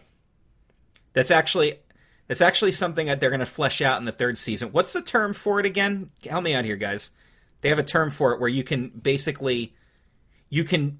fall out of your own body and take over the body of an animal. And Bran is going to be revealed to have that power. What do they call that? I can't remember, but I don't know what you're talking about. Begins with a W. I know it's not a wraith or any. It's not a wraith, but He's an animagus. yeah. Well, no, no. He's not Sirius Black. He's not turning into the. He's not physically turning into it. His eyes go milky white, like he's dead, like his legs. He's Geordie LaForge. All right, we'll go with that reference. We have Caitlyn. showing up at Renly's camp. And that's where he's like, I've got a new wife, and it's Marjorie Tyrell. And I'm going to give a shout out to Chris Decker here, because I know he's listening. Chris Decker is on Team Marjorie all the way. We've had that conversation before. I am currently. Yeah, well, there's a reason for that, right? You also got to meet Brienne of Tarth in this episode. Yes. As she beats freaking Loras. Marjorie's brother. Yeah, she beats the shit out of him. And then she joins the Kingsguard. She does a wonderful job in the Kingsguard. And then Renly is supposed to consummate his marriage with Marjorie, and that's when he can't do it. And she's like, I know that you and Loras are a thing. But if you need him to get you started and then you finish inside me because you need to have a kid. Basically, yeah. That's what will bring everything together. And then Balon Greyjoy gives Theon the alternate. You either serve the Starks or you serve me. And he's almost going to warn Robb, but then at the last minute he's like... Yeah, he nope. even writes the letter and then he burns it. And then he burns it. And then the last thing you get in this episode is all about Arya Stark. And she's talking to these guys like, this is how I joined the Night's Watch. And the Lannister men show up and they're like, give us Gendry. And then the Night Watch men end up dead. And Arya gets to save the prisoners. And one of them is Jaqen H'ghar. And that's an important character. He's going to come back. Yeah, that's some weird shit. Yeah, he has some weird shit going on with his thing. And she loses her precious sword Needle to Polliver. Yeah, that's going to have to. Like, take the survivors here, and then Polliver wounds the guy. And then he's just like, hey, that's Gendry. And then Arya's just like, yes, that's Gendry. And now we're teasing what's happening next. So yeah, she tells him that the dead kid is the guy they were looking for, so they stop going for the other guy. Smart. Very smart. So now we go to the Garden of Bones, episode 4. Robb defeats the Lannister reinforcements. He saves the town in the Westerlands, and then he has a bannerman named Roose Bolton. You're going to want to remember the Bolton name, because he's got a bastard son that might be a problem. And notice when he goes, I want to flay and interrogate the prisoners. And Robb's like, no, we're going to give them fair treatment. And that's when he meets Talisa, the nurse. And Robb is a little smitten with her. Little. And she is not into him until a couple more episodes from now. So Joffrey hears that Robb was victorious, so he's like, we're going to have Sansa get publicly beaten. But Tyrion and Bronn come to the rescue, and they're like, yeah, we're not going to do that. And Bronn's like, I've got an idea. Have the prostitutes Roz and Daisy go to Joffrey. And Joffrey's like, okay. They need to get some of the venom out of him. Like, holy shit. Yeah. So what Joffrey does is we learn that this kid's into some deep shit. Because he makes one of them beat the other one out for his sexual amusement. And then Lancel shows up and he's like, hey, Cersei has ordered that Pycelles to be released. And Tyrion's like, yeah, well, I'm aware of your affair with Cersei, but we're going to keep the truth from Joffrey in exchange for Lancel becoming a spy for us. A lot of spying can go on. This should be Spy of Thrones at this point. Game of Spies. That's what you do when you don't have an army. You gotta... Yeah, you get the bald guy with no genitalia to do all your spying for you. Apparently he's really Which is good the at it. weirdest thing, because like the character I like the most is probably the biggest scumbag, but the character I like the least is probably the most actually trustworthy character. Okay, well, who are they? Now you have to reveal. I know, I right? fucking love Littlefinger, and he's just proved to be a scumbag over and over again. My favorite. And the least? The one I like the least is Varys, and I think he's been proven to be the most trustworthy this entire time. Dude, my favorite was when we were watching the Bohemian Rhapsody movie, and Aidan Gillen's character gets thrown out of the limousine, and my wife goes, Littlefinger just got Littlefingered, didn't he? That was one of the best parts. Arya and Gendry and Hot Pie, still one of the best names for a fictional character in history, by the way. They get brought to Harrenhal with the Lannister garrison, and there's the friggin' Mountain. He's torturing and killing prisoners because he wants to know about the Brotherhood. And there's Tywin. He's like, nope, put the prisoners to work. And this is a girl, you idiots. Yeah, and this one's a girl, you dumbasses. Now he's the cupbearer for Tywin. We also get some Dany stuff again because she arrives in Karth. They welcome the Mother of Dragons. Holy fucking shit, Karth. Karth is pretty important here. This is the Garden of Bones. It's this brutal-ass desert. And they're ruled by the 13. And they're like, you know what? For shelter, we'll give that to you, but we want your dragons. She's like, you're going to attend to my people first. And they're like, nope, we're going to abandon them in the desert. And Dany's like, all right, well, I wouldn't go for this. And then one of the guys is like, hey, I'll vouch for your people through a blood oath, and I'll let you in. Zaro Zoan Daxos. A lot of X's in there. Triple X, almost. The quote-unquote richest man in Karth. Quote-unquote. And then, of course, Littlefinger's talking about the siege with Renly. And Marjorie's kind of fighting back with his questions, so he goes to Catelyn. She's like, I don't even want to look at you. And he's like, yeah, well, Lannisters want to trade Sansa and Arya for Jaime. As a gesture of goodwill, here's Ned's remains. So Renly and fully knowing they don't even know where Arya is right now. Exactly. So Renly and Catelyn, they do the parlay with Stannis and Melisandre. Renly refuses Stannis' offer to surrender in exchange for becoming his heir. And they're like, you've got until sunrise or be destroyed. So at night... He did not even have until sunrise. He did not.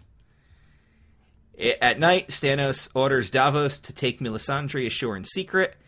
And then she reveals that she's in late-state pregnancy and gives birth to a shadow monster. Yeah. When they're, like, walking on the shore and she's like... You like me, you want me, you want to see what's underneath this. Well, you'll get to see it. And I'm like, well, they're going to do it? Like, no, she's going to just go from fine to 10 months pregnant and having a baby in the next 10 seconds. The Red Lady knows what's up. By the way, I have several friends who are on Team Melisandre. I don't trust her, but I'd hit that. But the same could be said for about 95% of women on the show. I was just like, that's the whole show. That's the whole show. I don't trust her. I'd tap it.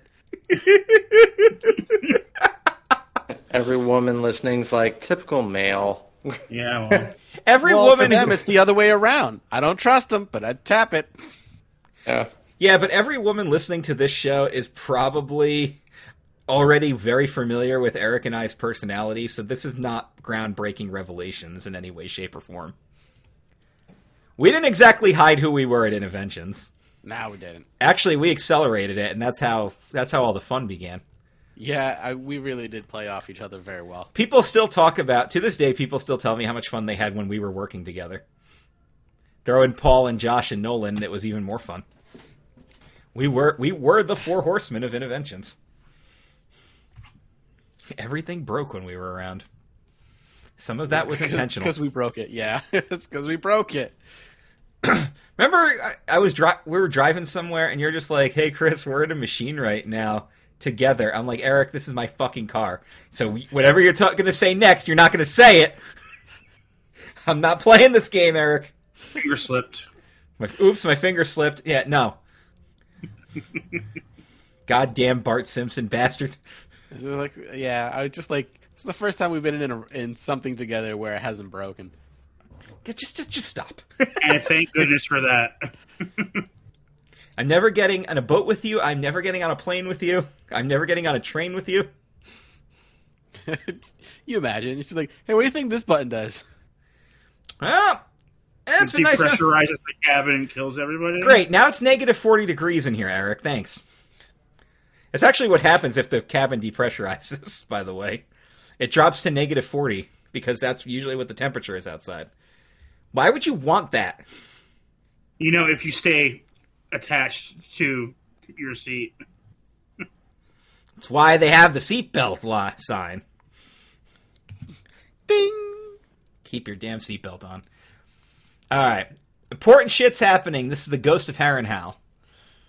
So Renly and Caitlyn are negotiating their alliance, and the shadow creature shows up and just friggin' murders Renly. And the only person who witnessed this is Brienne. So she's immediately the one who gets blamed for it, and she has to slay Renly's guards. Two more King's guards. Yes. And that's when Brienne of Tarth swears allegiance to Catelyn Stark. And she's like, I will not interfere with your vengeance against Stannis Baratheon. Loras also blames Stannis, but Littlefinger and Margaery convince him to get the hell out of here. So he does. Of course, Stannis arrives, his dead brothers. They immediately swear to him, and following Davos' advice, the blood magic is not used for the King's Landing assault. So Stannis is just like, all right, Davos, why don't you lead the fleet? And Davos is like, yeah, I don't do war. It's like, well, you're gonna learn. This was proven to be a mistake. This is proven to be a big mistake when we get to that. So, of course, in King's Landing, we got Tyrion. He's learning that from Lancel that Cersei is stockpiling the flammable wildfire, the green flames of death. Flame! And he's got this huge stockpile of it. It was how the Targaryens kept their power after the dragons were gone. Yep. So, Joffrey's like, you know what I'm going to do? I'm going to catapult this as Stannis' forces. And Bronn's like, well, that's a dumb idea. Because some of it's going to get on your troops, and you're going to burn your own troops. Oh, is this the season where you get one of my favorite quotes on the whole show? Oh, yeah, it's because they're trying to give Joffrey the horse. And he's like, do you think dipping his stick will be what ails him? And Bronn says my favorite quote in the entire series, which is, there's no cure for being a cunt. And that might be my favorite Game of Thrones quote of all time. God, I love that quote so much. But tell me he's wrong. So, of course, yeah, you can't, exactly. So, Theon's supposed to lead the charge, but nobody's got respect for him. He's like, you need to win.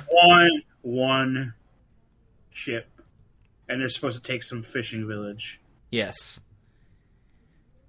But nobody likes him, because he was been gone all his time. But his best mate is like, you know what's nearby there? Oh, this one place, and then over there nearby there? Yeah, that's right. That's Winterfell. That's Winterfell. And he fully knows, well, I have enough men to take it, but I don't have enough men to hold it. So we have to get word out to my father as soon as possible to bring in reinforcements. Yes. And then I'll be a hero. This was proven to be a mistake. That's going to be the theme that goes on here. Yeah, because as soon as they get word that they're under attack, Bran immediately sends the defenders out. And then he's like, hey, Osha, I have dreams that feature a three-eyed raven. She's like, well, that's nonsense. You will later find out that this was not nonsense. You also get the Fist of the First Men with the old Night Watch here. Qhorin Halfhand. He's like, the wildlings are actually organized and they're pretty dangerous because there's that Mance Rayder again. And Jon's like, well, there's a watch post. Let's go take it the hell out. This is proven to be a mistake.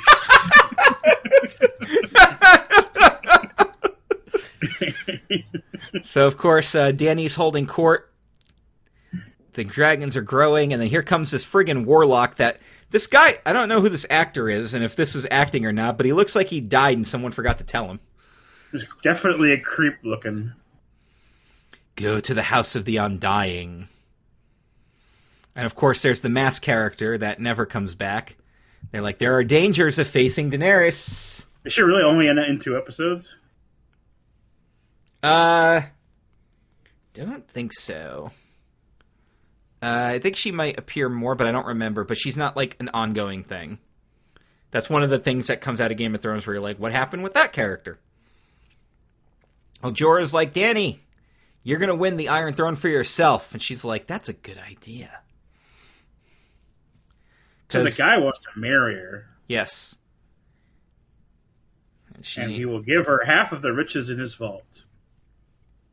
This has been proven to be a fucking lie.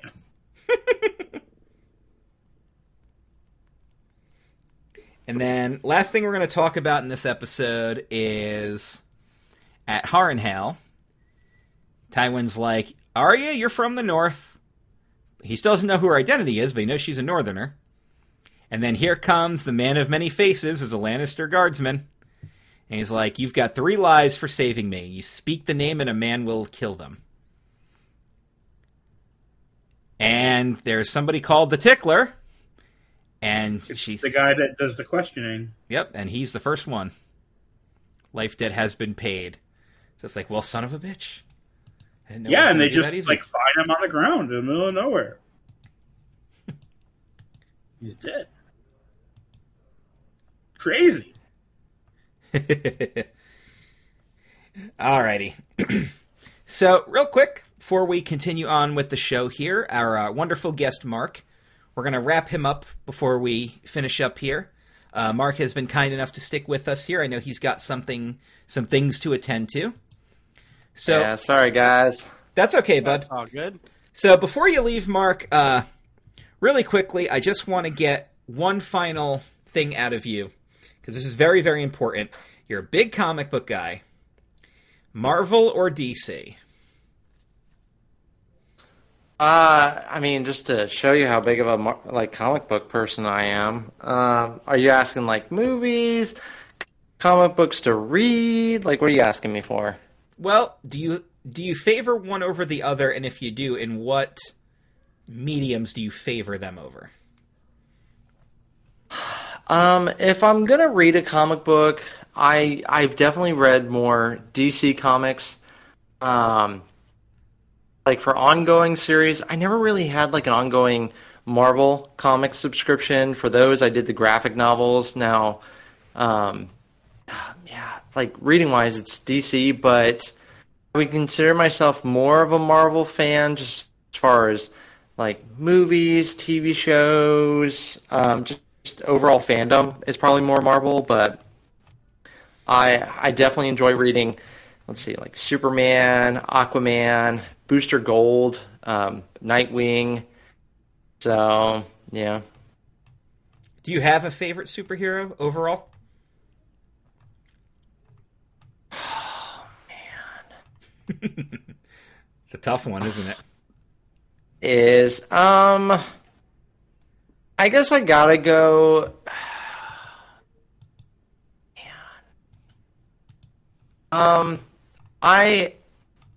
Spider-Man. The Peter Parker one, that world. You meet Miles Morales is a fun read. Gwen Stacy's a fun read. Like just even the like spin-offs are fun reads. So I love Spider-Man artwork. Whenever I go to conventions, I feel like that's always the artwork I have to like tell myself where are you gonna put it. I don't have enough room. So I guess I gotta go Spider-Man. Okay. Yeah. Okay. All right, but I wasn't going to let you go without asking you the $1 million question, because you're one of the biggest superhero guys I know. Yeah, like I said, I love reading DC. It's so much fun, but Marvel, like, I just actually got into Marvel Unlimited, which is their like app comic book. So I just signed up for that because they had a great deal there. So I'm getting into some of the like 80s storylines right now in some of the Marvel world. So Marvel's getting me into reading more. There you go. All right. Well, it was a pleasure having you at the Nerd Table. I would love to have you back. Feel free to come back. We didn't even scrape the surface of the things we could have you chat about here. Oh, yeah. We'll definitely do this again. It was fun. Appreciate it, you all. as always, you gave us our first home at United We Fan the podcast, so we'll definitely get you back over there. And I always knew you were going to be a good podcaster. You always had that personality for it, and I was like, Mark needs to do a podcast because he'll have fun doing it, and people will listen. Before you go, throw out some plugs. United We Fan the podcast. It's streaming on all podcast platforms wherever you listen to it. Check us out on Facebook. Check us out on Instagram. I've started doing this great thing where I've started reaching out to a lot of artists. So I love supporting artists. We get, Fidel, John, Julia. They've done artwork for some of our posters that we use on Instagram, and I tag the crap out of it. I let them know, hey, look, I'm going to promote you as an artist because I love supporting artists. Even our good friend Justin Dye, who's got a new album coming out, he did the intro music for our YouTube show that we do, and even a couple other friends. So that's one thing I love. If you're an artist and you want to get your artwork out there, reach out to us on Instagram or Facebook. We would love to talk about how we can help each other out. Yeah, United We Fan. Our recent one, we did kind of our ranking of James Bond, different topics, the world of James Bond. Before that, we do fun episodes where we went from head to toe talking about entertainment clothing. So we did what was our favorite hat. And I know it sounds like a weird topic, but it was actually a lot of fun. I could get in on that. We touch on... believe it or not, pants was a challenging one. For me, I feel... Pants suck! The hat... hat was easy because, of course, I did Indy. And then the shoes, spoiler alert, we did Marty McFly's Nikes. So, and then, we do other, more up-to-date things. We talked about Ted Lasso. That's a popular episode we did. We did a huge, epic two-parter Indiana Jones where we had a good friend of the show, Matt, who's huge into Indiana Jones history and cosplay, so that way we could promote cosplaying and love for that. Is Raiders your favorite movie of all time? Raiders of the Lost Ark is still my favorite movie of all time, and I do enjoy Indiana Jones 4, and I am excited for Indiana Jones 5. There you go. Well, thank you very much for being on the show. Like I said, we haven't even scraped the surface. We will have you back, buddy, anytime you want. And, of course, you want to check out United We Fan. There's tons of ways to check them out. Mark just mentioned them all. Support your local artists. And thank you very much, sir. We look forward to you coming back. Thank you, guys, and keep the chats going. I can't wait to hear what I missed out on. Oh, yeah. Well, you'll hear it when you tune into this episode. Yeah. Thank you, guys. You all were amazing. Thank you. Thank you, bud. All right. So that was Mark Adams from United We Fan. We appreciate him coming on here. Like I said, he and I go back to the Wizarding World and Disaster. We have tons of stories. Didn't even scratch the surface here, but we're going to end the show by finishing up Game of Thrones Season 2. Well, Mark just left, and if you also need a reason to leave, call our friend Adrian Cotton. Dude, yes! Perfect plug! Yes! Dan with the fucking win! EmersonCotton.IntelliTravel.com, motivational vacations. You book through CKCC Radio. You can get yourself a 3-day, 2-night getaway for free after you book your first vacation. And remember, you don't pay anything for this service because it's all based on commission. So there's no reason not to use it. Adrian Cotton, we thank him. He gave us our awesome theme song, which I've gotten some really positive feedback for. People really like it. It's cool having an original theme song just for us. EmersonCotton.IntelliTravel.com, link in the description. Dan, that was fucking great. That was a great plug. That was better than any plug I've done so far. I love it. We got to have Eric throw the plug out next week and just come out of nowhere. Eric's just like, you know what? Fuck Michigan. I'm going to go travel. There are ways to do that, buddy. All right. The old gods and the new. Let's get this wrapped up here so we can wrap up for the night. But we got to talk about Season 2. So, Theon has taken Winterfell. And he's like, hey, Bran, I'm not going to hurt anybody here. And Sir Roderick spits on him. So they're like, well, you're going to have to execute him. And this is the ugliest fucking execution in the history of executions. It takes him 4 hacks and a kick. Ugh, it's so terrible. But it does the thing, he has like the 2 different people advising him, right? Oh. Telling him to do different things. Theon has and some... no, Yeah. he has to make his father proud of him. Yes. He's got to make Daddy proud. Well, guess what? You fucking up every time you try to make your dad proud. And Osha's like, I'm going to seduce Theon so I can get free.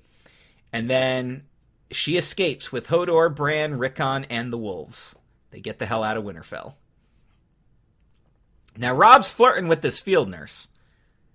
And Catelyn is like, wait a minute, hold on. You are Lady Talisa Major? Or Mager from the Free City? And that's what's getting Robb's attention? She's like, no, hold on a second. You are going to marry Walder Frey's daughter. But You get your choice. you get a choice, but that's what you're supposed to do. But that all gets thrown aside because here comes the news that Theon has betrayed. He's betrayed the Starks, and he executed Sir Roderick.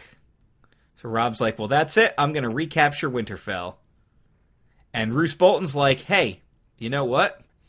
You lose what you gained against the Lannisters. So how about this? I've got a bastard. Let me send him out. Get the forces left at the stronghold. And Robb's like, all right, but take Theon alive. I would like to personally execute him. Meanwhile, the expedition beyond the wall finds Wildling Watchposts, and they kill all of them, except for a redhead named Ygritte. And Jon just can't kill her. Come to regret. Jesus Christ. Dude, you're on a fucking roll. This guy ate his Winkies this morning. Do you know that story? The Winky story? The Winky story? No? My old wrestling promoter, Johnny Glitter, who infamously botched words. Oh, yeah. And he cut a promo and he was talking about how he doesn't eat his Wheaties like he's supposed to, but he said Winkies on the live microphone.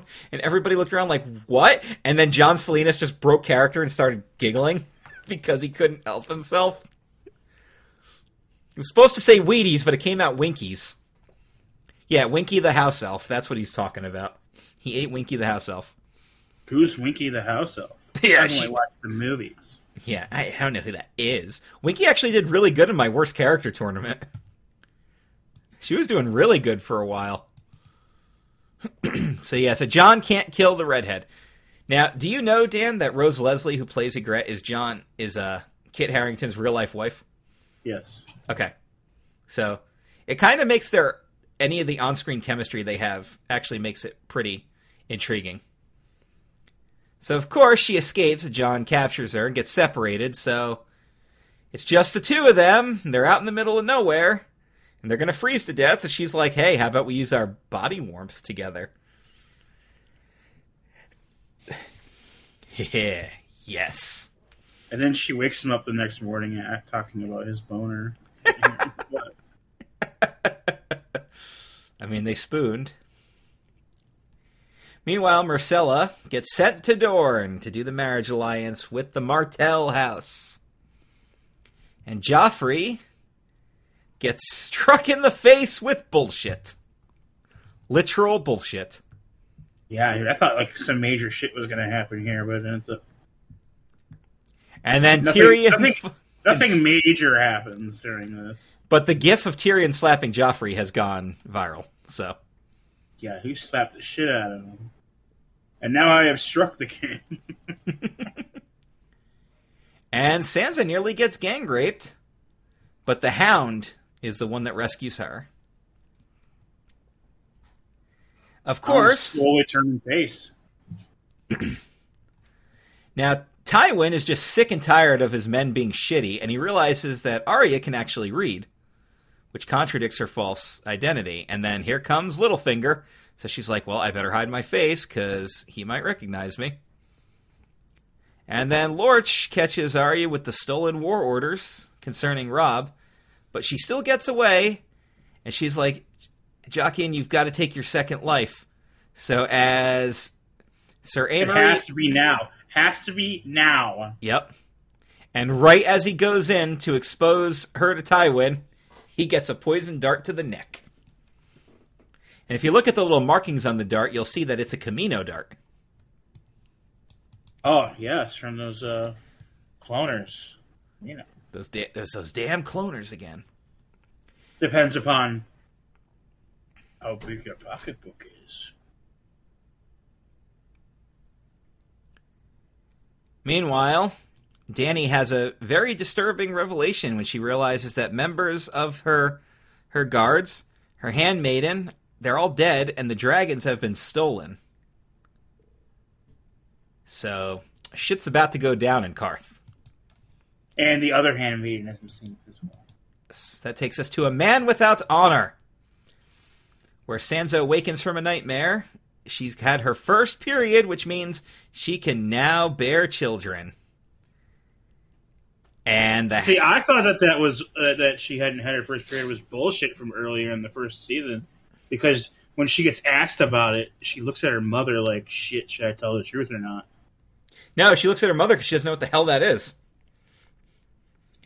And that's when the Hound sees it. And Cersei's like... Oh, yeah, they're trying to cover it up, her and Shay, but then the other girl sees it, and she takes off, and she gets Shay to run her down. Yep. And then she comes back, and the Hound's there. You're like, yep. Shit. Well, son of a bitch. And Cersei's like, listen, you're not going to love Joffrey, but at least you'll have kids, and you can love them. Yeah, for such a, evil bitch...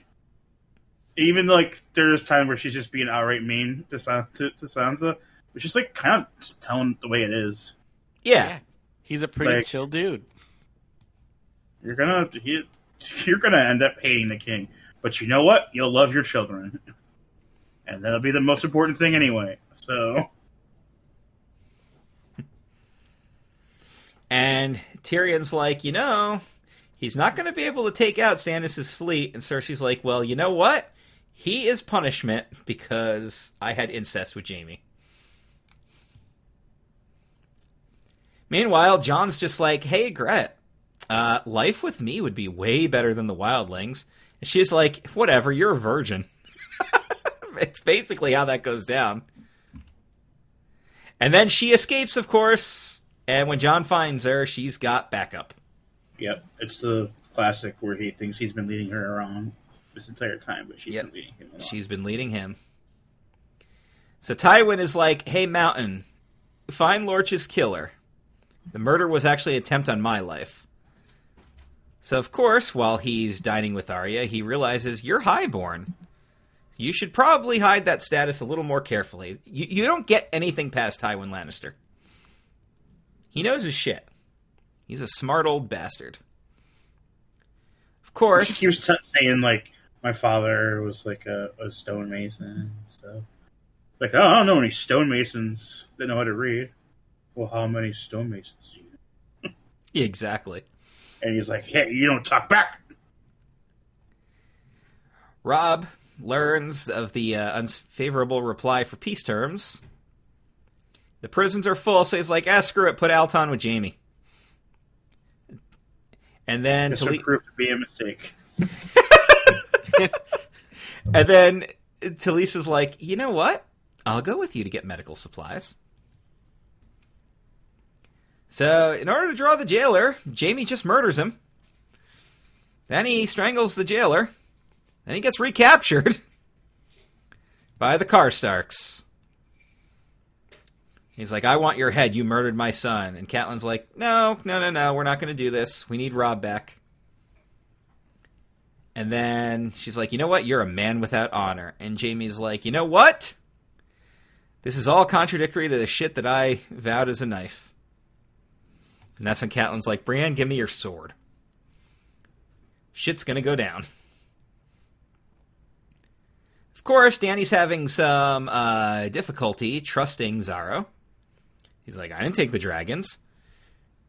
And then Jorah confronts that Quaithe, or however the hell you say some of these names. The person who stole the dragons is with Daenerys. So at a meeting at the 13, here comes Pyat Pri, the freaky, creepy emperor. Friggin' Palpatine over here. And he's like, the dragons are in the House of the Undying. And that's when Zara's like, yeah, well, I'm King of Karth. And Pri's like, yeah, well, I'm gonna multiply myself and kill all of you. And that's exactly what he does, creepy-ass warlock. He murders the 13. Well, murders 11 of them. Yeah, 11 of them, right. Almost got him. Meanwhile, of course, Theon freaks out when he realizes that all the important people fled. And Maester Luwin's like, I wouldn't do this if I were you, so he's following the trail. He's like, there's evidence the Starks have been here at this farm. So Theon reveals charred remains of children. Which, of course, you're supposed to believe, or he's trying to make them believe, it's Bran and Rickon. But Theon, of course, is starting to have some remorse, and that's all going to come back. That takes us to Prince of Winterfell, almost at the end here. So, of course, you've got the old texts, and Tyrion and Bronn are planning a defense of King's Landing. And then he's accused of plotting to kill Joffrey. So Cersei's just like, I'm going to kidnap your whore, but she gets Raz instead of Shae. She gets the wrong whore. Takes the wrong whore. And Joffrey's inexperience and arrogance makes Tyrion really fearful of this. And that's when Varys shows up. He's like, by the way, Dany's alive with the 3 dragons. So it's a lot worse than you think. It's like, well, one thing at a time. Yeah, one thing at a time. All right? Stannis is coming. I need to do this first. Stannis is going to be here tonight. So Stannis and Davos are reminiscing about the rebellion of Robert. And Stannis is like, Renly was given Storm's End. I defended that place for like months or whatever with like 20 men. And then my brother gives it to my younger brother. So you know what? Let it happen because he was my brother and he was the king. Yes. But you know what, Davos? When I take the Iron Throne, you're going to be my hand. Cool. Tywin is getting ready to go face Robb's army. And Arya can't find... Or is he? And Arya can't find Jaqen Hagar to kill Tywin. So she's just like, all right, screw it. Just help me escape. So...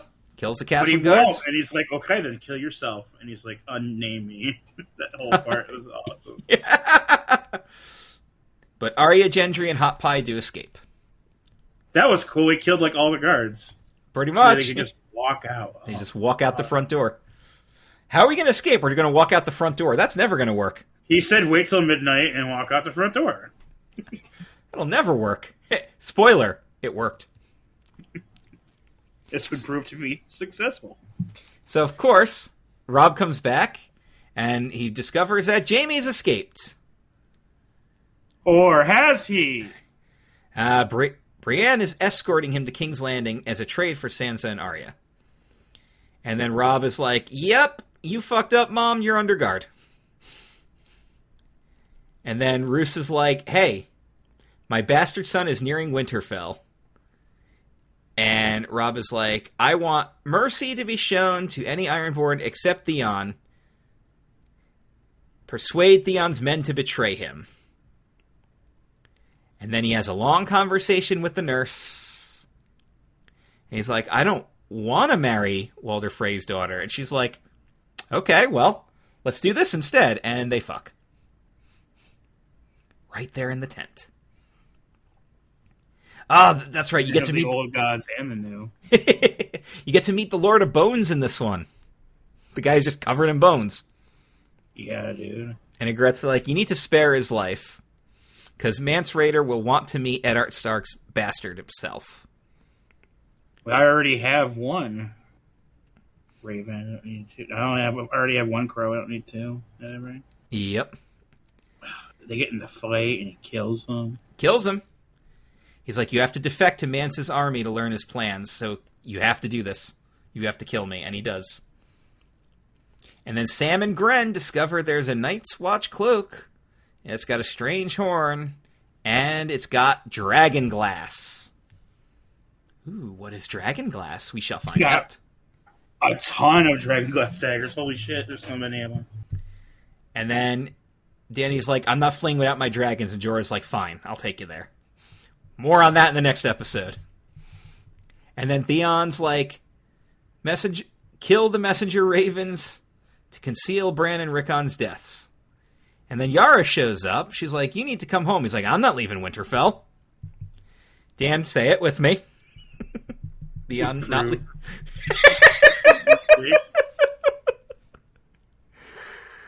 And that's when Maester Luwin discovers Bran and Rickon are alive.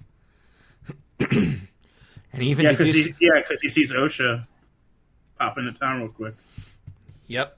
And he realizes that, he burned some farm boys and convinced them that they were the others, and Bran hears that one. So, all right, 2 to go. Let's get these done.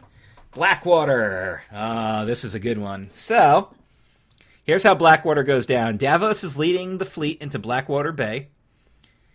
And Grandmaster... There's no ships here. There's no ships. Grandmaster Pycelle's like, here, take this poison. If Stannis takes the city, you're going to want this. Outside the Red Keep, you got Bronn. And you got the Hound. They got their tension going, and then the bells. They almost fight. Almost fight, but the bells hit. Stannis' fleet's been spotted, and Varys gives Tyrion a map. He's like, look, there's a bunch of tunnels beneath King's Landing. And they're like, Joffrey, you got to lead your men like a hero here. So he takes the forces from the Red Keep. He's like, Sansa, you got to kiss my sword. Because I'm going to use it, and I'm going to slay Robb with it. Yeah, and then he's like, and then when I'm done with the battle, you're going to kiss it again. Then I'm going to kill your brother with it, and you're going to kiss it with his blood on it. It'll be all gross and stuff. Pretty much, yeah. Because I'm fucked up. So they hide all the noble ladies and the children. They got Sir Ilyn Payne to watch them. And Cersei gets drunk and makes fun of Sansa. She's like, if the city falls, you're going to get raped. Yeah, but she also kind of like tells it like it is too. It's like a mix of like her fucking with her and straighten up with her.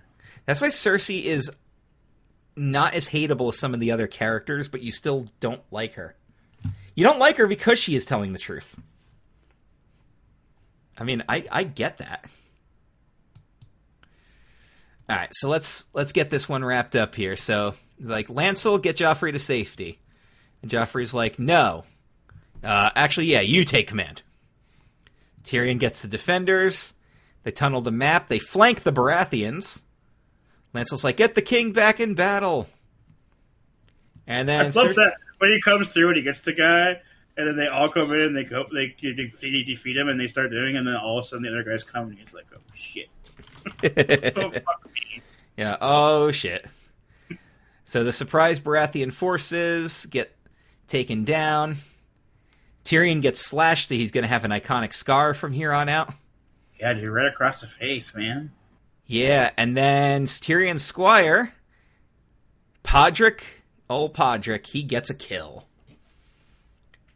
And then meanwhile, Cersei's got Tommen on the throne, and she's like, here's the story of the mother lion and the little cub. And she's going to poison him so he dies. Doesn't have to see what comes happen. But the door's open, and it's Daddy. Dad. Yep. Son of a bitch. And then you realize they just motherfucked Tyrion. Yeah, they did. Stannis is like, you gotta stand their ground. Because Tyrion is the fucking hero of this battle. And all the credit's going to go to Tywin. Yep. All right, let's get the last episode out of here because Eric and I both got to sign off in a minute here. So let's quickly recap this one. Tywin gets named Hand of the King. Littlefinger gets Harrenhal. Loras is like, hey, Joffrey, how about you take Marjorie? And Cersei and Pycelle are like, that's a good idea. And then Littlefinger's just like, I'll get you home, Sansa. She's like, nope, not leaving. They conveniently let him break his vow. Yes, very conveniently. Well, you see, the gods blessed it before he was a traitorous bastard. And they will forgive you and give it to you, let you. Okay. Okay. So Varys has a plot. He's going to undermine Littlefinger. And then Tyrion realizes he has no allies left except for Podrick. And he learns that Cersei was behind the attempt on his life. Bronn's no longer captain of the City Watch. And then Shay's like, how about we leave for Pentos? He's like, nope. Dan, say it. Well, I don't know. Oh, it will. It will. It will. This will prove to be a mistake. Although I don't know of it yet. Stannis tries to strangle the Red Lady for his defeat, but relents because he realizes that her involvement in Renly's death, and he's just like, all right, I have divine visions now, so here's my faith in you. Of course, Jaime's getting escorted to King's Landing. Brienne finds these 3 women. They got lynched. And then she kills them. She buries them. And she's like, remember, Jaime, I serve Catelyn, not House Stark.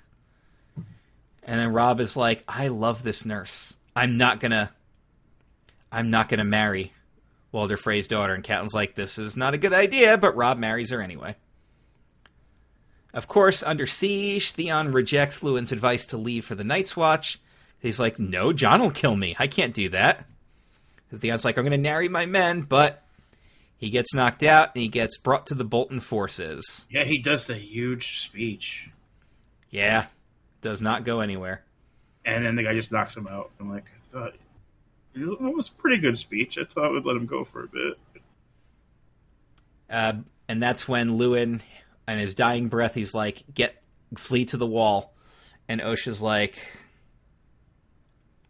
alrighty, here's a mercy kill for you.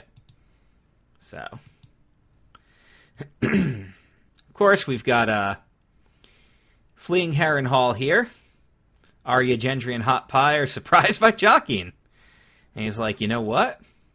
Arya, I could train you in my abilities. And she's like, no, I gotta find my family.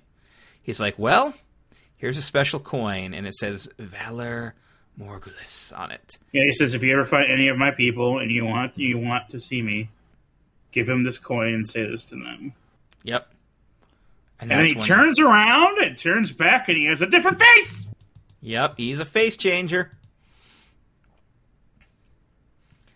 But shit goes down in Karth now. So, of course, the magic is stranding these people outside the House of the Undying, so Dany's trapped within. Get these strange... That was cool. They go around the circle, and she just disappears. Yeah. And he comes back upon this Rocky guy. He's like, God damn it. And he gets behind her, he binds her up, and then she orders the dragons to breathe the one thing she's taught them so far. Yep. You breathe fire on command, and they burn that little creep to death. And then because of how hot the fire is, all their chains break. And then she finds Zara's in bed with Doria. And she's like, well, here's a cool empty vault for me to seal you in. Well, let me steal all your stuff. Oh, there's nothing in there. Well, funny that. Well, now you're in here, and that's where she locks him in to leave him to die. They loot the house, and they buy a ship. Everything was fake. Well, this looks real enough. Exactly. Then, of course, we have Jon doing the kill to convince that the wildlings he's defective. And he's promised a meeting with Mance Rayder. And then you have Ed, Gren, and Sam. They're here at the Three Horn Blast, which means White Walkers. So Ed and Gren flee. Holy shit, Sam, this thing. Yeah. Sam is just surrounded by whites. There's like 2 or 3 of them, but it's all the zombies with them. Yeah, and then there's a White Walker. And they see him. And the baby looked at me. And they just go right by him. And they're like, yep, we outie. And that's how Season 2 ended. So thoughts overall on Season 2? It didn't feel as put together as Season 1 was. Like, Season 1 was just like one overarching story that comes together at the end. This was like a, well, we only have 10 episodes. Yeah. Well, but that's also part of where Game of Thrones goes here is there's a lot of overarching stories that happen because there's so many characters. Because it feels like the first season was book 1, but like this was like half of book 2. It may have been actually, if I'm not Yeah, 100% that's sure. the way it kind of felt. Yeah. I mean, there's so much shit that goes down, and like I said, there are characters who will die on the show and are still alive in the books, which is also funny because not only, like, it's like, oh, well, that book just haven't come out yet. It's like, yeah, but they died a while ago on the show. They're still alive in the book. And some characters don't even exist. I think a lot of the big things I remember changing is, like, Lysa Arryn's son's name is Robin, but he's Robert in the book, and there's another character they changed that was another Robert, because there's just, like, 100 Roberts, so they simplified it. I know Talicia doesn't exist in the book. It's a different girl.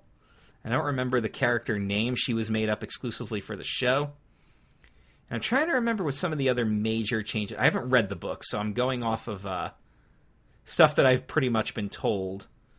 But like I can't reveal any characters who are still alive until you watch them die. And then I can tell you if they're still alive or not. Play a little Portal song for that. Still alive. But yeah, so what did you think of this season finale with the White Walkers where you realized... Yeah, with the White Walker, yeah, like that's pretty crazy. That's a finale moment, yes. Yeah, because there's just... And there's also when Jon overlooks, and it's like, the fucking city, dude. Yeah. That's a city north of the wall. Yeah. That's far north of the wall. The wildlings have a whole friggin' system. They've become organized. That's a big deal. It's not just little tribes here and there. That's a full-ass city. Full-ass city. So yeah, a lot of good coming out of this. Now, season 3, I don't remember if I have like an overall favorite season, but season 3 has a lot of very, very big moments in it. And I know that's got a big finale moment too. That's actually pretty cool. But some very famous moments of Game of Thrones happen in season 3. So that is something very important to take note of. And there's one specific episode that is really, really good and really, really intense. And I thought it was in season 3, but I actually believe it's season 4. Yeah, it actually is. It actually is season 4. Okay, so we're not there yet, but yeah, there's some. Season 3 and season 4 have some very, very famous, very, very famous moments that happen. So you will see. You might know a couple of them when you see it, but there you go. All right, good. So good review here. So thank you guys for tuning in. We're going to go ahead and wrap up now. We went a little long. Mark had to duck out early. Eric had to duck out to walk the dog. So it's just Dan and I sitting at the nerd table now. So now we're just talking bullshit at this point. But thank you guys for all of your awesome support. Check out our sponsor. Thank you to our wonderful patrons at patreon.com/clubkayfabe. Check it out today. You can join for $5 a month and get to hear me rant about stuff. We have a couple of patron exclusive shows now. Dan and I did a pro wrestling roster draft where we drafted our ultimate WWE roster.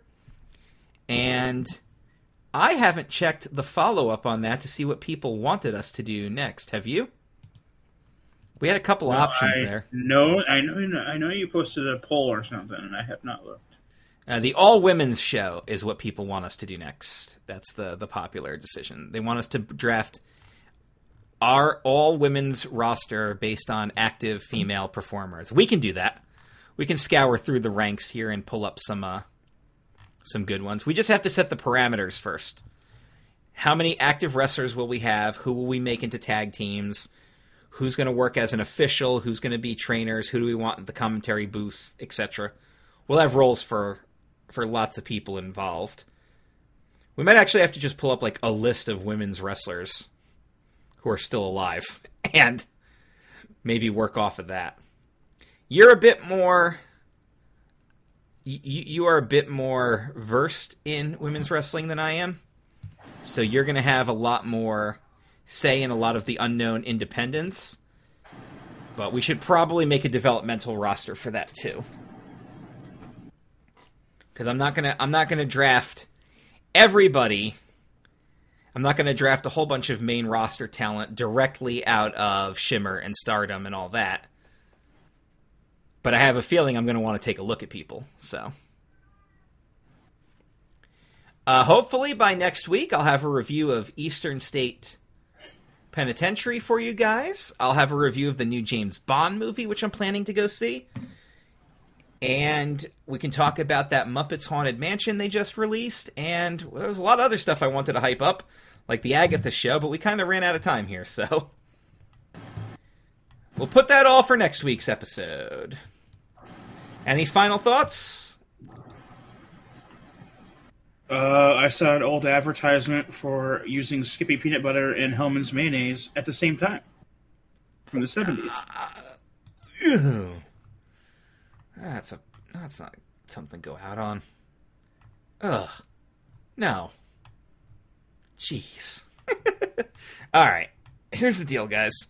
If you're going to mix peanut butter with anything, mix it with chocolate, make it a Reese's cup, and have fun.